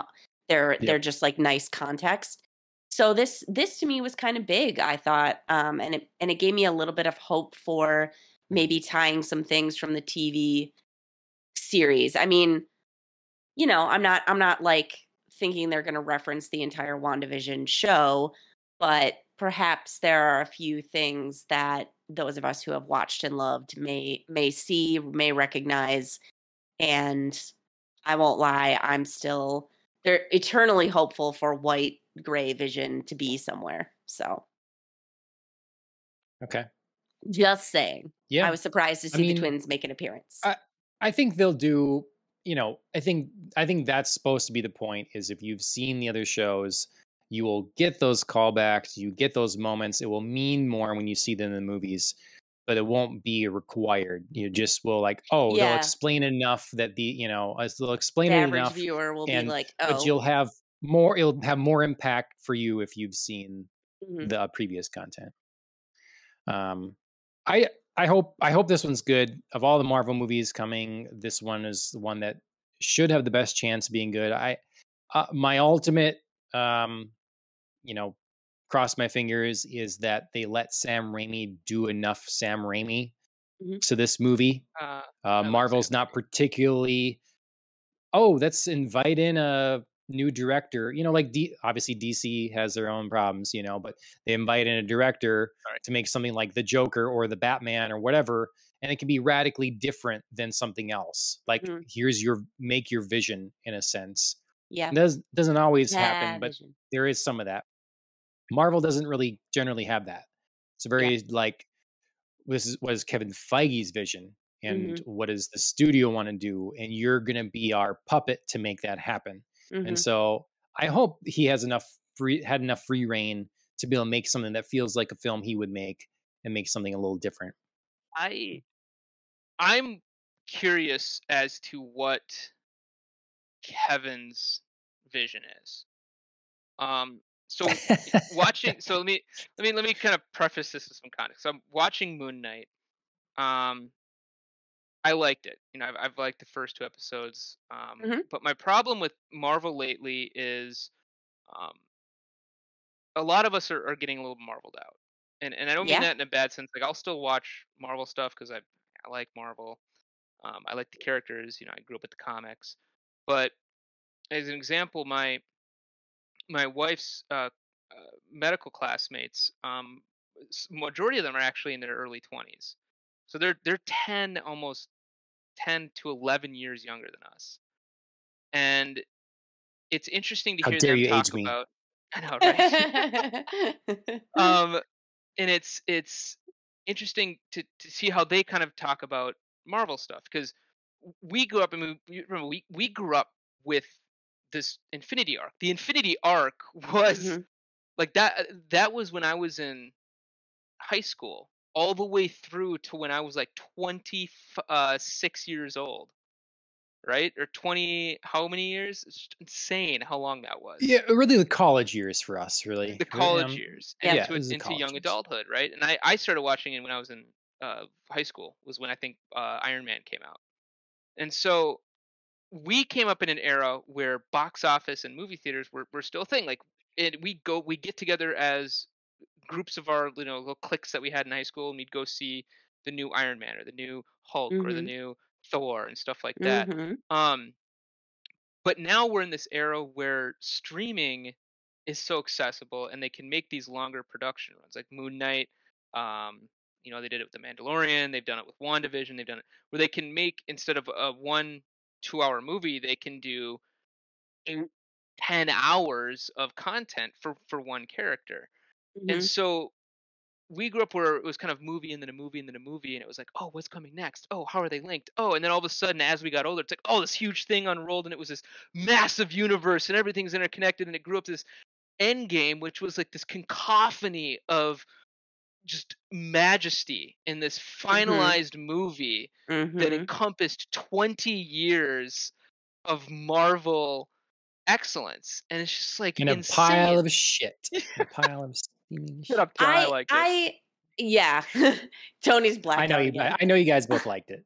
I did, but I think setting aside liking it or not liking it, there is something that you appreciate about the way that this was all planned. Like Yes. having come to the end of it and seeing the inner linkage. Again, if you don't like cogs in the machine, like fine, that's totally fair. But to be like, my God, the years of planning to do all of this, to release this, get the actors, get the people, get the storylines, get the teasers at the end, and then have it all culminate in this giant, like Tony was saying, like cacophony of amazingness of all these characters coming together. Like again, regardless of the amazingness of the plot or the story or how you like it, all of these characters have come together in storylines that make sense for them all to be here. That is an amazing work of, you know, somebody's mind, but probably many minds as well, but Yeah. all like driving this machine to get here. And so I wonder then, moving forward, that's done. I mean, it's kind of like, Hmm. all right, we did it, man. I mean, we lived through it. We got it. We're done. We don't need to have another one of these. But then I see them doing these things where they're doing Moon Knight and they're doing the Hmm. Eternals and they're doing Doctor Strange. It's like, are you trying to restart that process again, where you're bringing new Hmm. characters in to create a team, to create another story arc, to do all Hmm. this stuff, or what are you doing right now? Because what I don't want Moon Knight to turn into is what Boba Fett turned into. Hmm. Content. It was just content for the sake of content, and I was very disappointed in that. See, I'm very worried that we're in a phase of Marvel that is one giant sequel. Do you know what I'm Ooh. trying to say? You know what I mean? Like Yeah. they're doing, like you said, they did the thing, they lived through it. It was amazing. Like they had a clear vision for the beginning to the end, and everybody was like, "Holy shit, like this is amazing. You've revamped superhero movies like for good or ill, you've got a formula that's working. We're loving it. It's the same, but it's different enough so everybody's happy." And now with the conclusion of Endgame, they're like, "Oh, that's only, part 1. Like we've got a whole new thing." But this whole new thing is just more of the same, but not as good in Yeah, or it some. seems disjointed. Like it Yep, doesn't seem it's as it's not the clear. big plan. Yeah, so that's what leads me to feel like this second phase is like a big sequel, and there are good moments, there are bright spots in this sequel, as there are usually in any sequel, but the overall effect is it's the same, but it's less. We It's kind of keep less waiting for well. it to Pick up. form, right? We're Yeah. kind of waiting Yeah. for the formation to happen. What's the through line Avengers that we're going to have? What is that? What Who is our is the core threat? Avengers? Where are Yeah, we they? keep waiting for this and thinking we're going to get it somewhere, and we just get more tangents. Yep. So I have to read a bit of an article. It's a news story that I kind of forgot about, but it's directly related. Sure. So this is again comicbook.com, and it is titled "Endgame Director Speaks Out on MCU's Lack of Plan." So Marvel Cinematic Universe has been going strong for nearly a decade and a half now, and it's showing no signs of slowing down. The sprawling franchise continues to work because every new movie and TV show connects into the same ongoing story, a formula that no other franchise has succeeded in emulating. It has always felt like there is a master plan over at Marvel Studios, with Kevin Feige and the other producers planning the story out years in advance. According to Avengers Endgame director Joe Russo, that isn't actually the case. Russo, who has directed 4 MCU films alongside his brother Anthony, recently spoke at the Sands International Film Festival and explained that Marvel doesn't have a firm plan in place for its future. Instead, Feige and the rest of the creative team simply have ideas in place. They have concepts as to where they want to go, but the results of the movies and shows they release really dictate on what happens next. Quote, "No, the way it works at Marvel is, I'm sure at some point somebody will talk in detail about this, but part of Kevin's brilliance is that there isn't really a plan," Russo said. "There is an idea, but you can't have a plan if the movie you're making tanks. There's no plan after that, right? So it's really about, as the movie succeeded, then there was some sort of enthusiasm about, well, what else could we do? And then that's when new ideas would come out." The director continued, "And there were hopes, and we hope one day we can get to a story if you keep doing this, right? Maybe we can all get there like Infinity War and Endgame, but a lot of stuff was made up in between the movies." So I think it is extremely bold of Disney to think they're ever going to get another Endgame. Yeah. They won't. They're not going to. Just Especially like if you don't plan for it. This isn't yeah. shit that just you trip into and happens. Yeah. And it's the same vein of we will never have another Lord of the Rings trilogy put into cinema. Like that. Oh, we we're will going to never have it, and it's going to suck. Yeah, We're going to have it. You shut your mouth. But on that I level, want neither of those things. but like when you look at it though, the movies and the series that have shaped pop culture and have shaped cinema that fall into these realms is you have the original Star Wars 4, 5, and 6. Yes. Yep. I had to do the quick count in my head to make sure I said that right. Yeah, it was 4, 5, and 6. Which were huge sci-fi successes. You had the Lord of the Rings with Peter Jackson, which were, despite where your views lie on how true to the source material it is, was an astonishing feat of cinema in its own right. Mm-hmm. And then you had the Marvel Infinity arc with the conclusion of Endgame.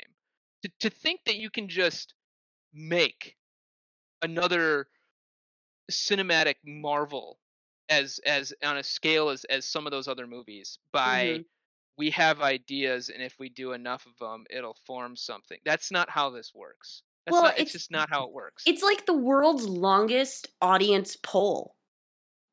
Do you know what I mean? Like, if this is real and they're like, we're gonna see what works and what people respond to, this is like the world's longest, like, throwing shit at the wall to see what audiences respond to, and then, okay, we finally have enough characters, like, let's go build our next arc. Like, no, you've already tested too much shitty material on me, and I don't want it now. Mm-hmm. Yeah. Like, you've wasted my time with mediocre material. Go ahead. Sorry, I'm just like mad about this now. I think we had their moments. Obviously, everybody wants to recreate them, but so often they're not recreated in the same thing. Someone else recreates the magic. Star Wars 4, 5, and 6, magical, like you say. Lord of the Rings filmed all those things, these epics, all at once over in New Zealand on location. epic, amazing, new effects company that put on the map. Yeah. And then the Marvel Cinematic Universe. Well, what Russo is implying here to me is that this is what they have been doing. This is how they got to Infinity War. This is how they got to Endgame. But I think the magic that worked for them is that they happened to make mostly movies that were big successes. So they could keep going with their idea. They could keep fleshing this out. They could keep moving along. They didn't have to divert. They didn't have to say, well, that movie, like one of the few examples would be like, they run into problems with the Hulk or whatever. Some movies that don't do quite as well, or Thor, and then they think we need to reinvent Thor a little bit. They change it up. So they have a plan, and they are willing to change, but they put together the right talent to make movies that happens to all be successful. And so now they're trying the same tact that got them where they were before, but they're not putting together the right talent to make things that really land. And so they're a little bit lost now. Where do we go with their ideas? It's kind of like if DC would be in a different place if every movie they made was a huge success and everybody loved it. They wouldn't have to like shift. They could just keep going, keep the same Batman, keep the same Superman, everybody be happy. They managed to get that in the Marvel universe for a while. And once with DC, once something collapses, then they're like, well, shoot, now what do we do? We put everything on this. We put everything on this, and now it fell apart. Where do we go from here? And so it makes sense if Marvel's like, we're not putting all our weight on one foot ever. We're always trying to see what lands, but they're not doing anything that really lands anymore. So they're rudderless. Where do we go now? Well, it's when they managed to make it land before. I'll say this. I think Moon Knight is the first original idea of a new phase that they've come out with in terms of introducing a new character. If we look at what's come out recently, right? So you had the conclusion of Endgame, and everyone's kind of in that, smoking a cigarette, kind of like, oh, that's good. Yeah. That was good. And then they come back and they say, okay, well, there's still some loose threads, right? There's still some fan favorites that we want to pay homage to. So they do a couple more Spider-Man movies, and of course, I love Tom Holland, and I've loved every Spider-Man. Really, I mean, honestly, they've all brought their own thing. You can goof on them. Sam Raimi's was just so Raimi, it was insane. I loved Tobey Maguire's version of that. Tom Holland does a fantastic job capturing that Spider-Man, but he gets his. And then of course Andrew Garfield. I like his Spider-Man 2 being a little bit more edgy and a little bit more down to earth.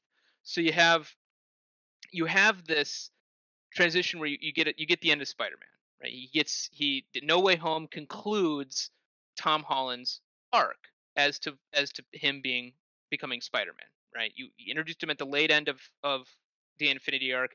He's done. WandaVision, you introduced Vision and Wanda. Late end of the Infinity arc, they got their conclusion. That's where that should have been, right? They shouldn't have led up to anything more. Doctor Strange came in mid Infinity arc, played his big part. They're using him now to kind of expand on this multiverse idea, which is why I'm like, okay, if you want to play into this, we can try it, see how it works. I see where they're going with that.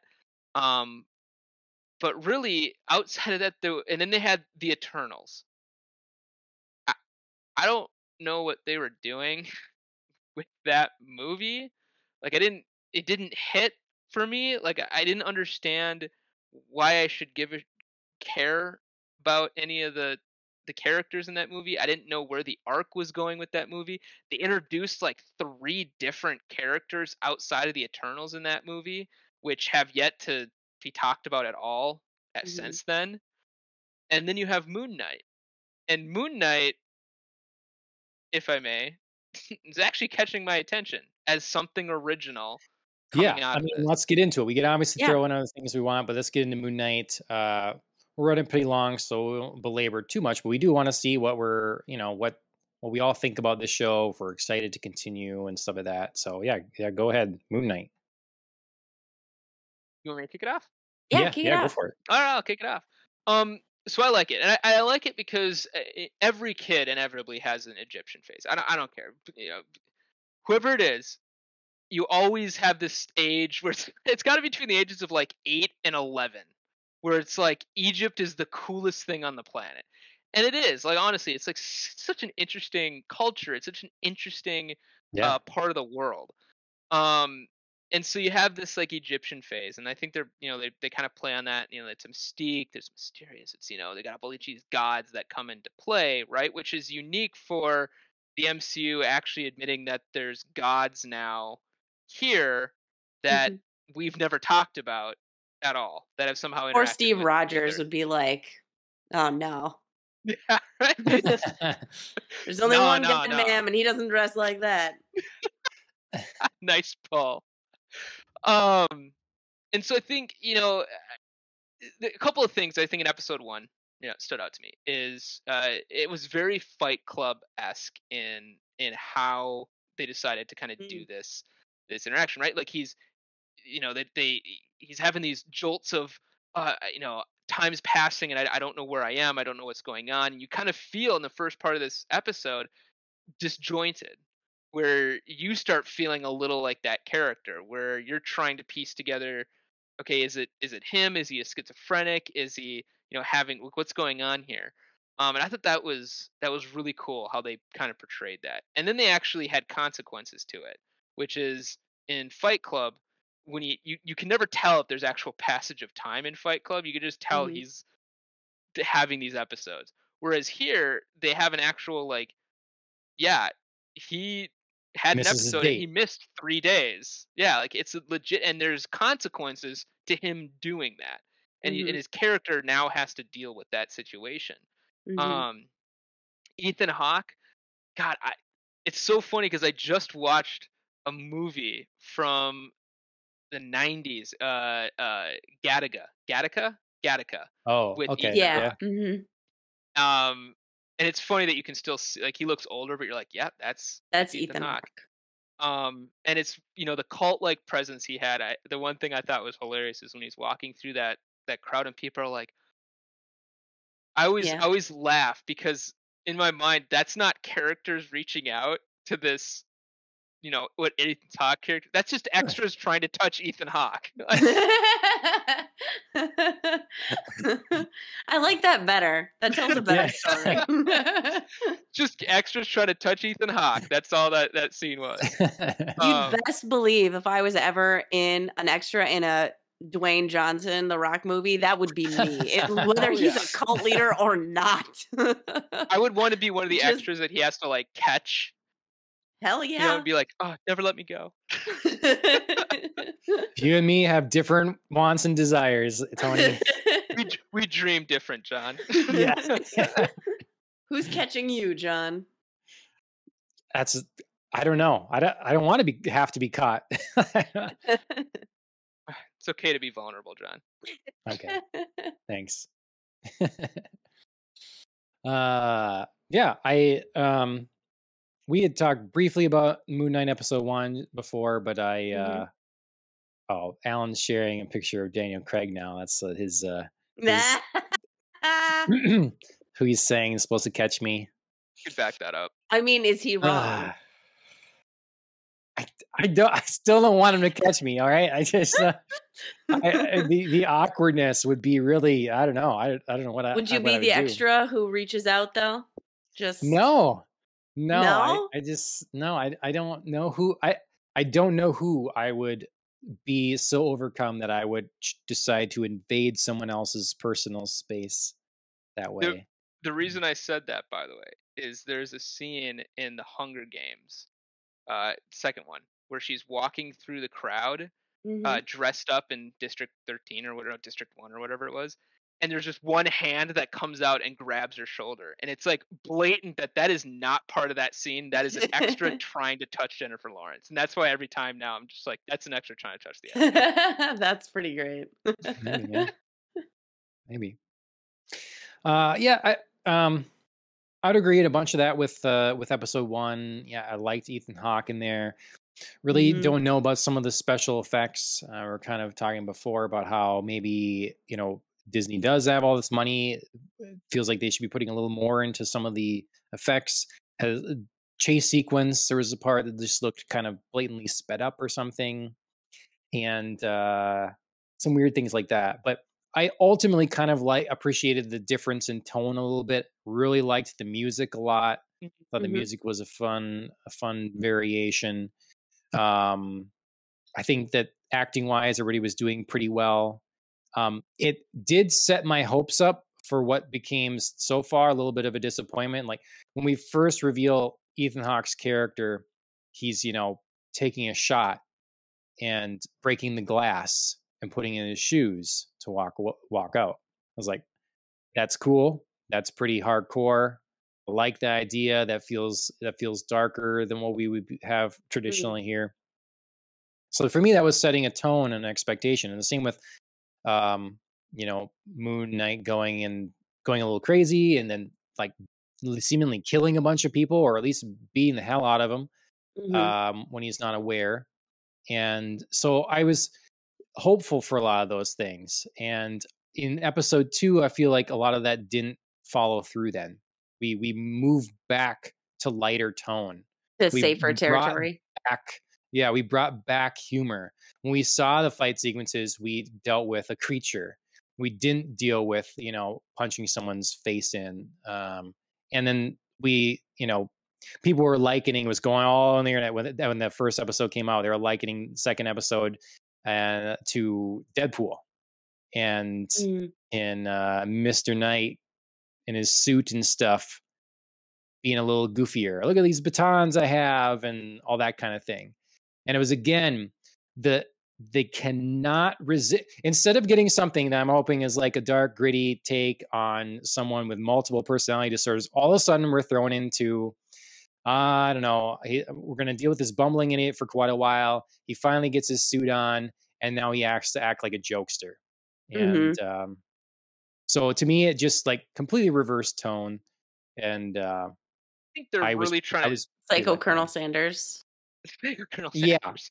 exactly. They're Yeah. I agree. I think it's too soon to say that's the way they're going to go with it. I think what they're trying to establish is the juxtaposition between these two characters. That you have the Moon Knight, which is Mark's character, right? That's what Mark Mhm. turns into, and then Steven, who you could tell is not. He doesn't understand. He doesn't have control. He doesn't. He's obviously lack of confidence. Obviously lack of self-esteem.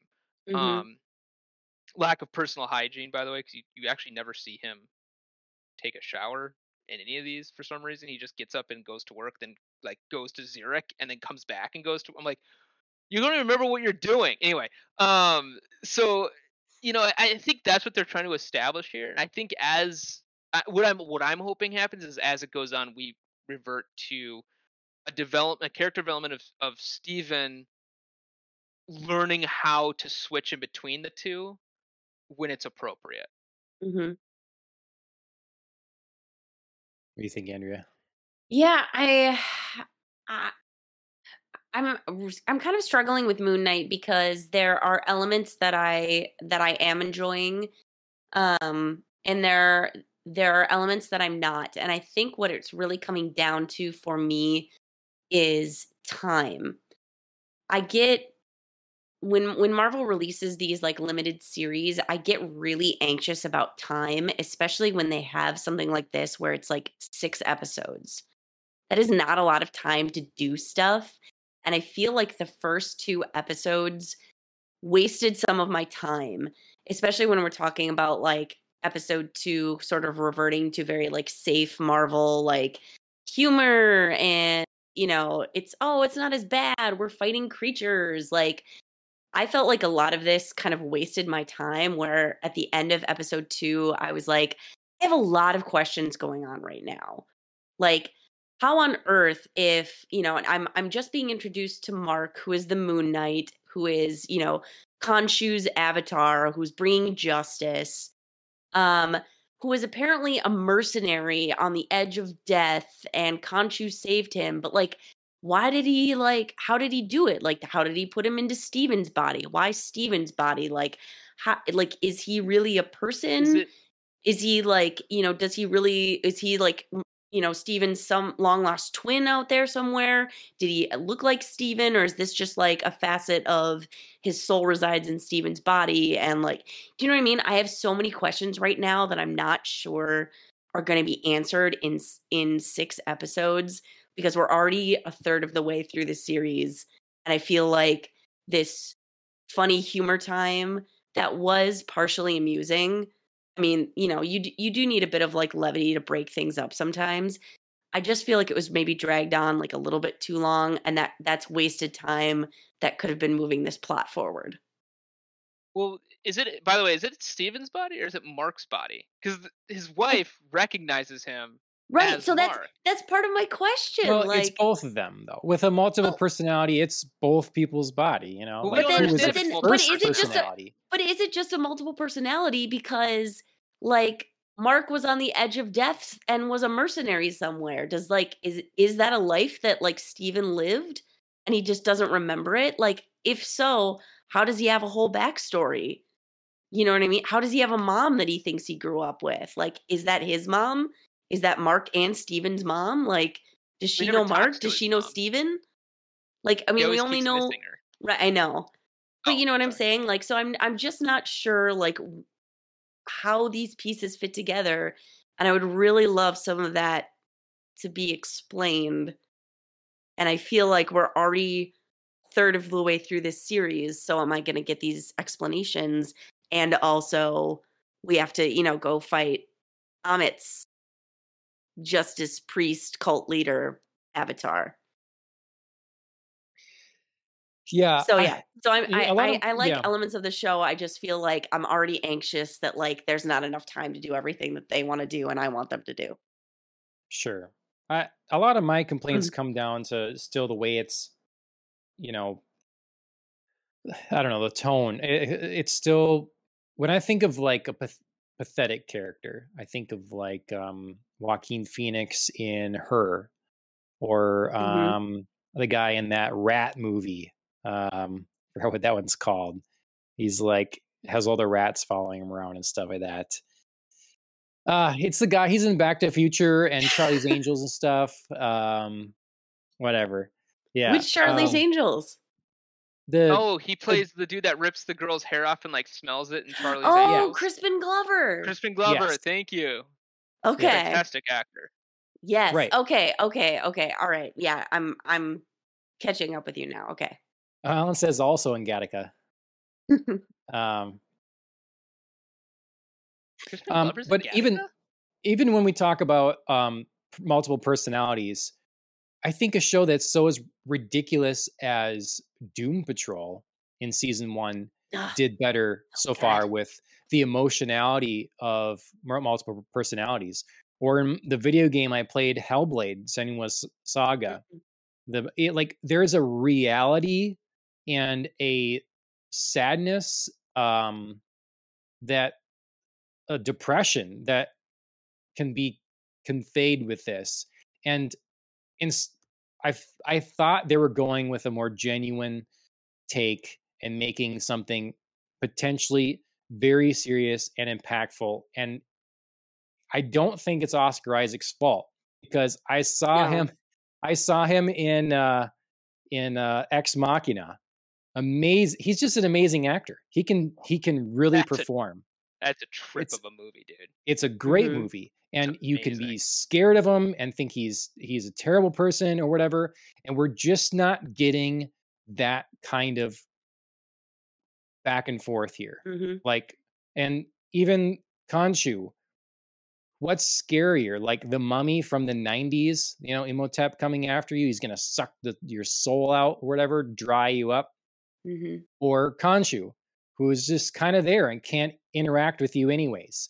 It's Khonshu is all bark and no bite. He looks baller and does nothing. He looks so there's good, though. moments where I think when he's running down the hallway and the lights are flashing and stuff like that, so that's kind of cool. But then immediately he has to be crazy in the corner And the woman's like looking at him odd.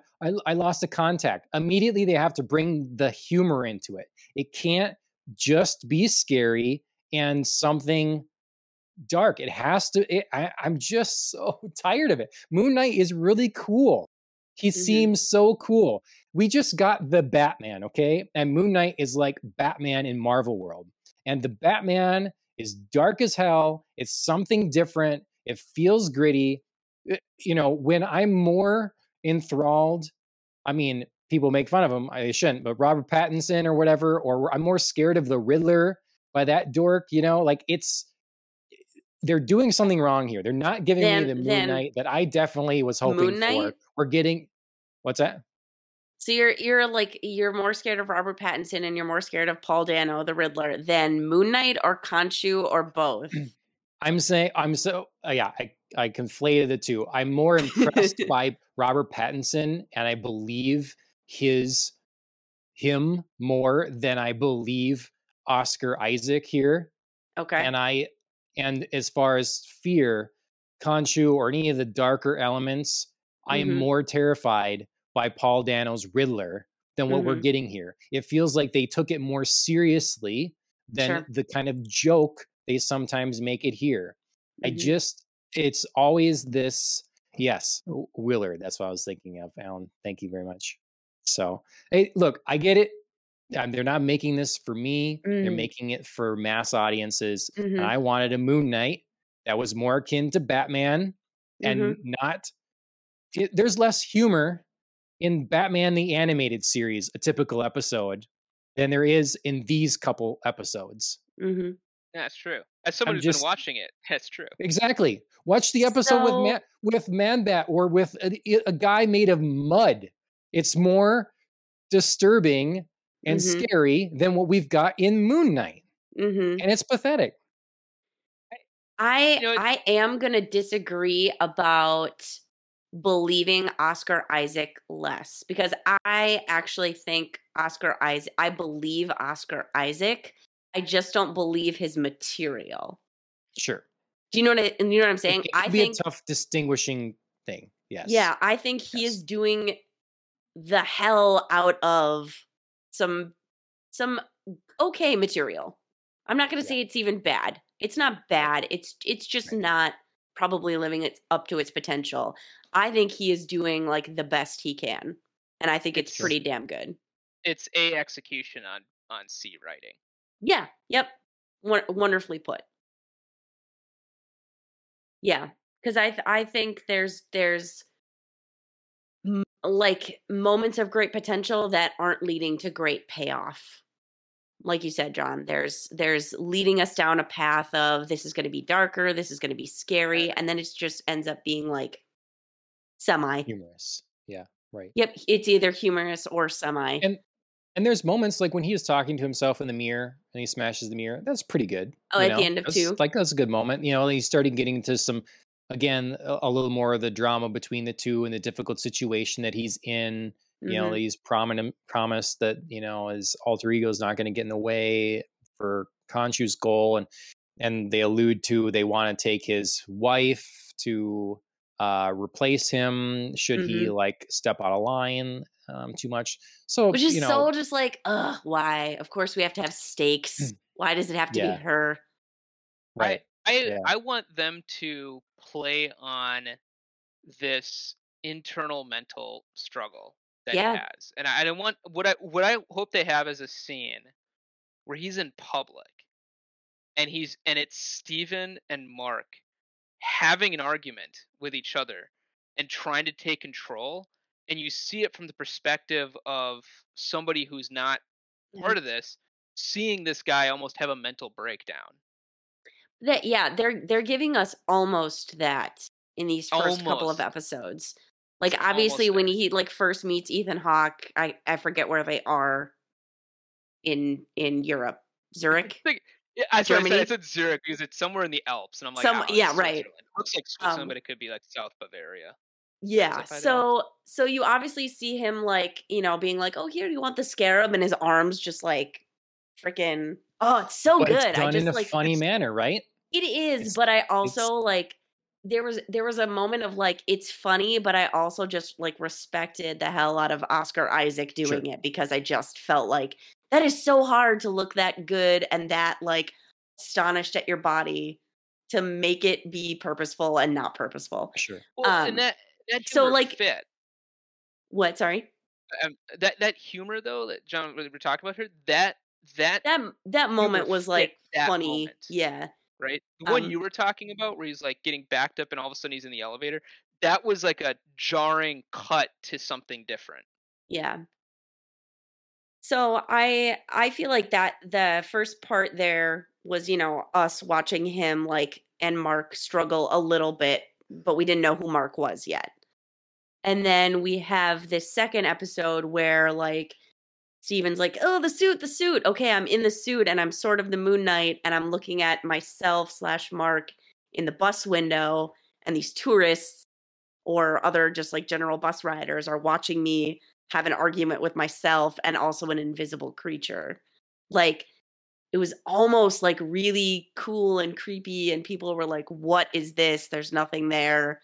He's just a fancy drunk. Like, you know, it was an almost cool moment, but again, it was treated with humor. Like, he's a fancy drunk.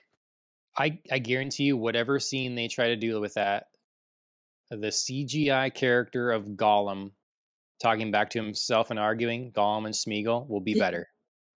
Will be treated with more seriousness and will be more impactful than whatever they put in this show. Guaranteed. Yeah, but that's a master class in voice acting. Do it. Like, well, you have all the money. And they have the actor to do it. Like, Oscar Isaac can do it. He could do it, yeah. I don't doubt that he can't do it. Yeah. You know? They probably could, yeah, given the space. I want them, and I was reading Andrea notes with the boss, right? This yes, you know, Donna. The pure contrast that they're trying to show between how Steven's character is viewed by other people. Like, the security guard never remembers his name.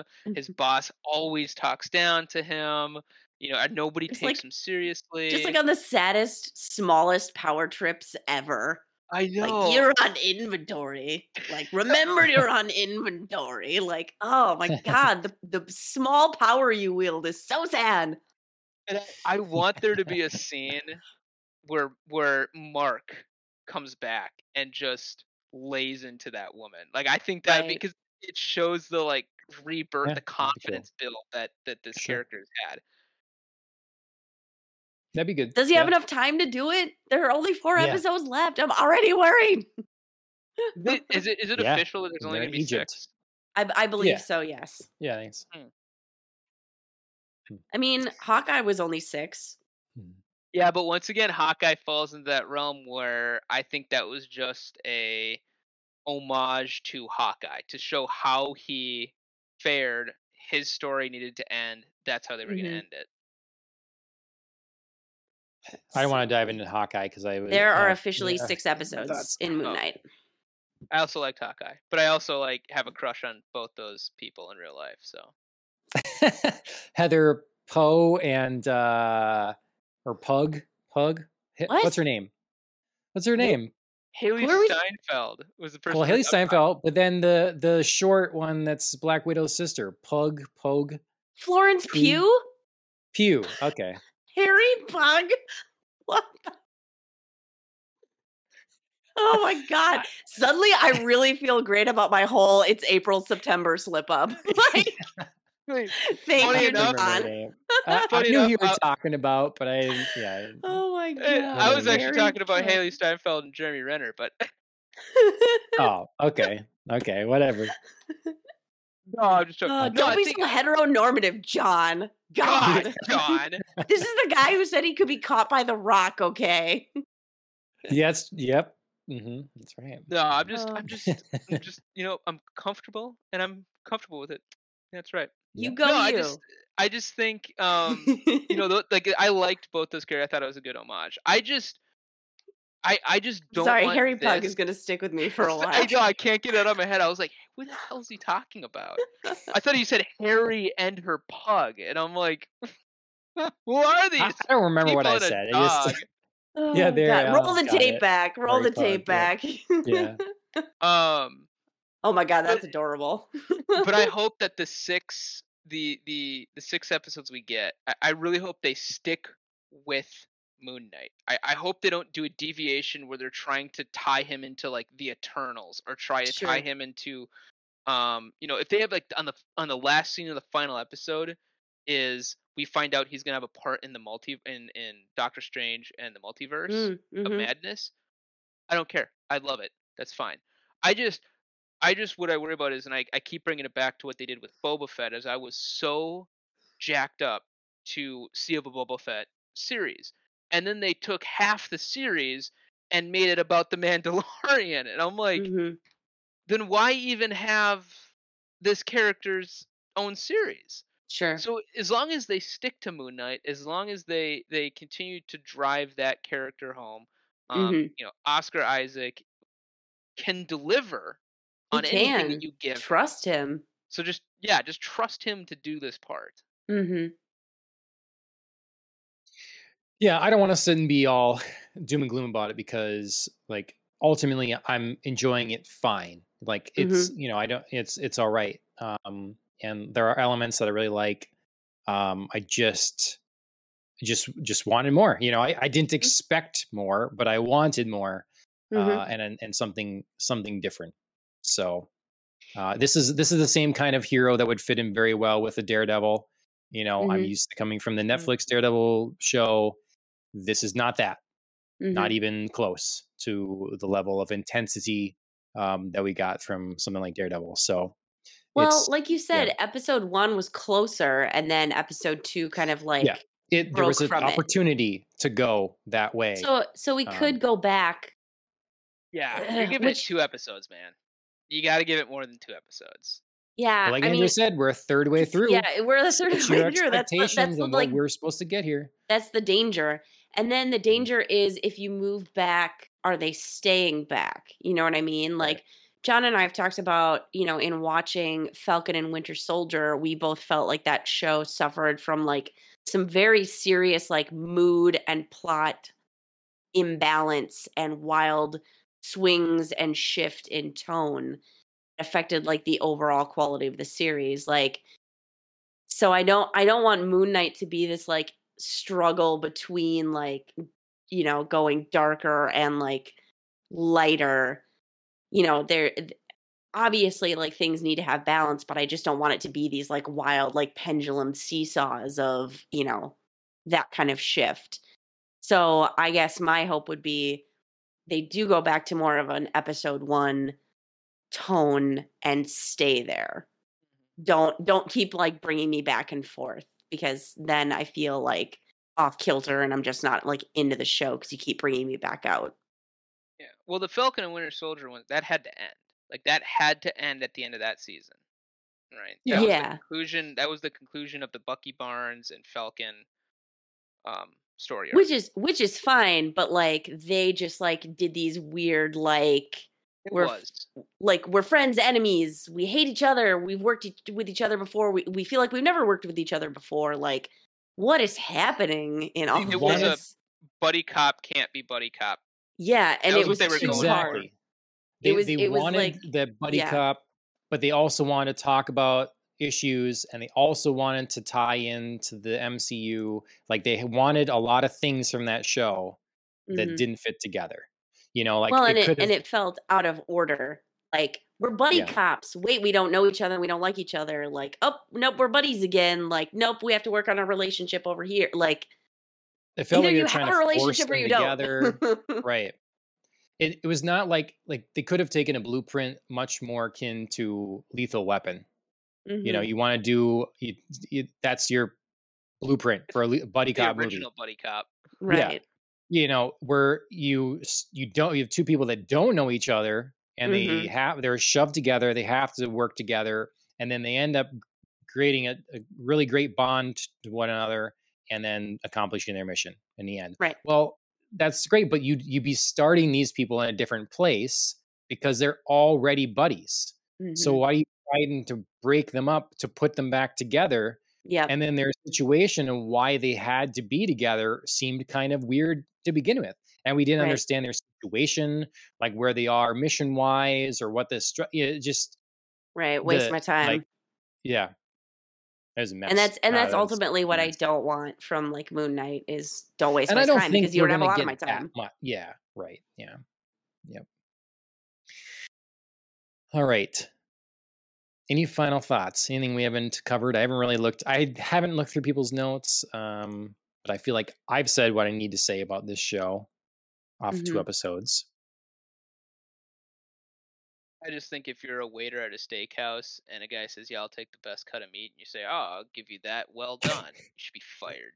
You should be instantly fired. Immediately. Immediately Immediate. fired Oh and god, that was so blacklisted. awkward. I had to Yeah. rewind it. I was like, "Wait, did I hear that? Did you just say well done?" And he goes, "Yeah, that sounds fine." I'm like, "No, that sounds awful." He's like upselling him on this like high quality meat, and he's like, "Sure, like I'll just char that up for you right here." Like, yeah, God, it was the weirdest. That actually, I did like that scene though because it did remind me. I didn't like the content of the scene, but I liked the emotional depth, like the Yes. very, like Oscar Isaac did feel appropriately pathetic to the moment of like, God, my life, man, like this shit. I just can't, like he's missed 3 days. He thought he had a date. Things were looking so up. And then, like, oh, what happened to me? I both don't know what the hell I got myself into. And, like, the one bright spot of my week where I had a date is just like crushed. Like, I don't know. I read all of that from Oscar Isaac. Sure. So Sure. I think he continues to do a fabulous job and he needs to be given better material. All right. Well, we're gonna have. I know we're gonna have Pete on sometime, who is a Moon Knight fan in terms of like traditionally the comics and stuff, and we'll get his take as well. We're all Moon Knight normies here, so take that for what you will. We're consuming it like most people will be consuming it. But yeah, those are our thoughts. We're gonna have to do. I feel like we're gonna have to do a, we'll have Pete on. We're gonna have to have Chris on, and then we get everybody, all you back for the final thing or something like that. Are you trying to get like an end game thing here? You can't just edit but we're just gonna wing the it. threads. If one of you doesn't work out, we're gonna move the other way. And then, we're just gonna eliminate one of you based on like the number of views we get on the video. Yeah. So do I get my own spin-off series like that I can get a conclusion arc later on? Yeah. So yeah, it's good to hear what you guys think about the show. That's Moon Knight episodes 1 and 2. That's all that's available currently, and episode 3 should be dropping in just a couple days, Wednesday, I believe. So your be ready for birthday, that. coincidentally. Couldn't go through the whole show without mentioning it. I'm sorry. I waited till the end. Is it yeah, maybe my birthday gift will be a good Moon Knight episode. Yeah. A great Moon Knight episode. A great Moon Knight episode. Yeah. That sounds nice.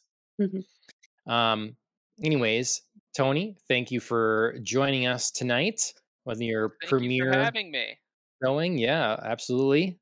We'll be happy to have you back sometime. Talk more Moon Knight, amongst other things. Everybody should follow us, including you, Tony, but everybody.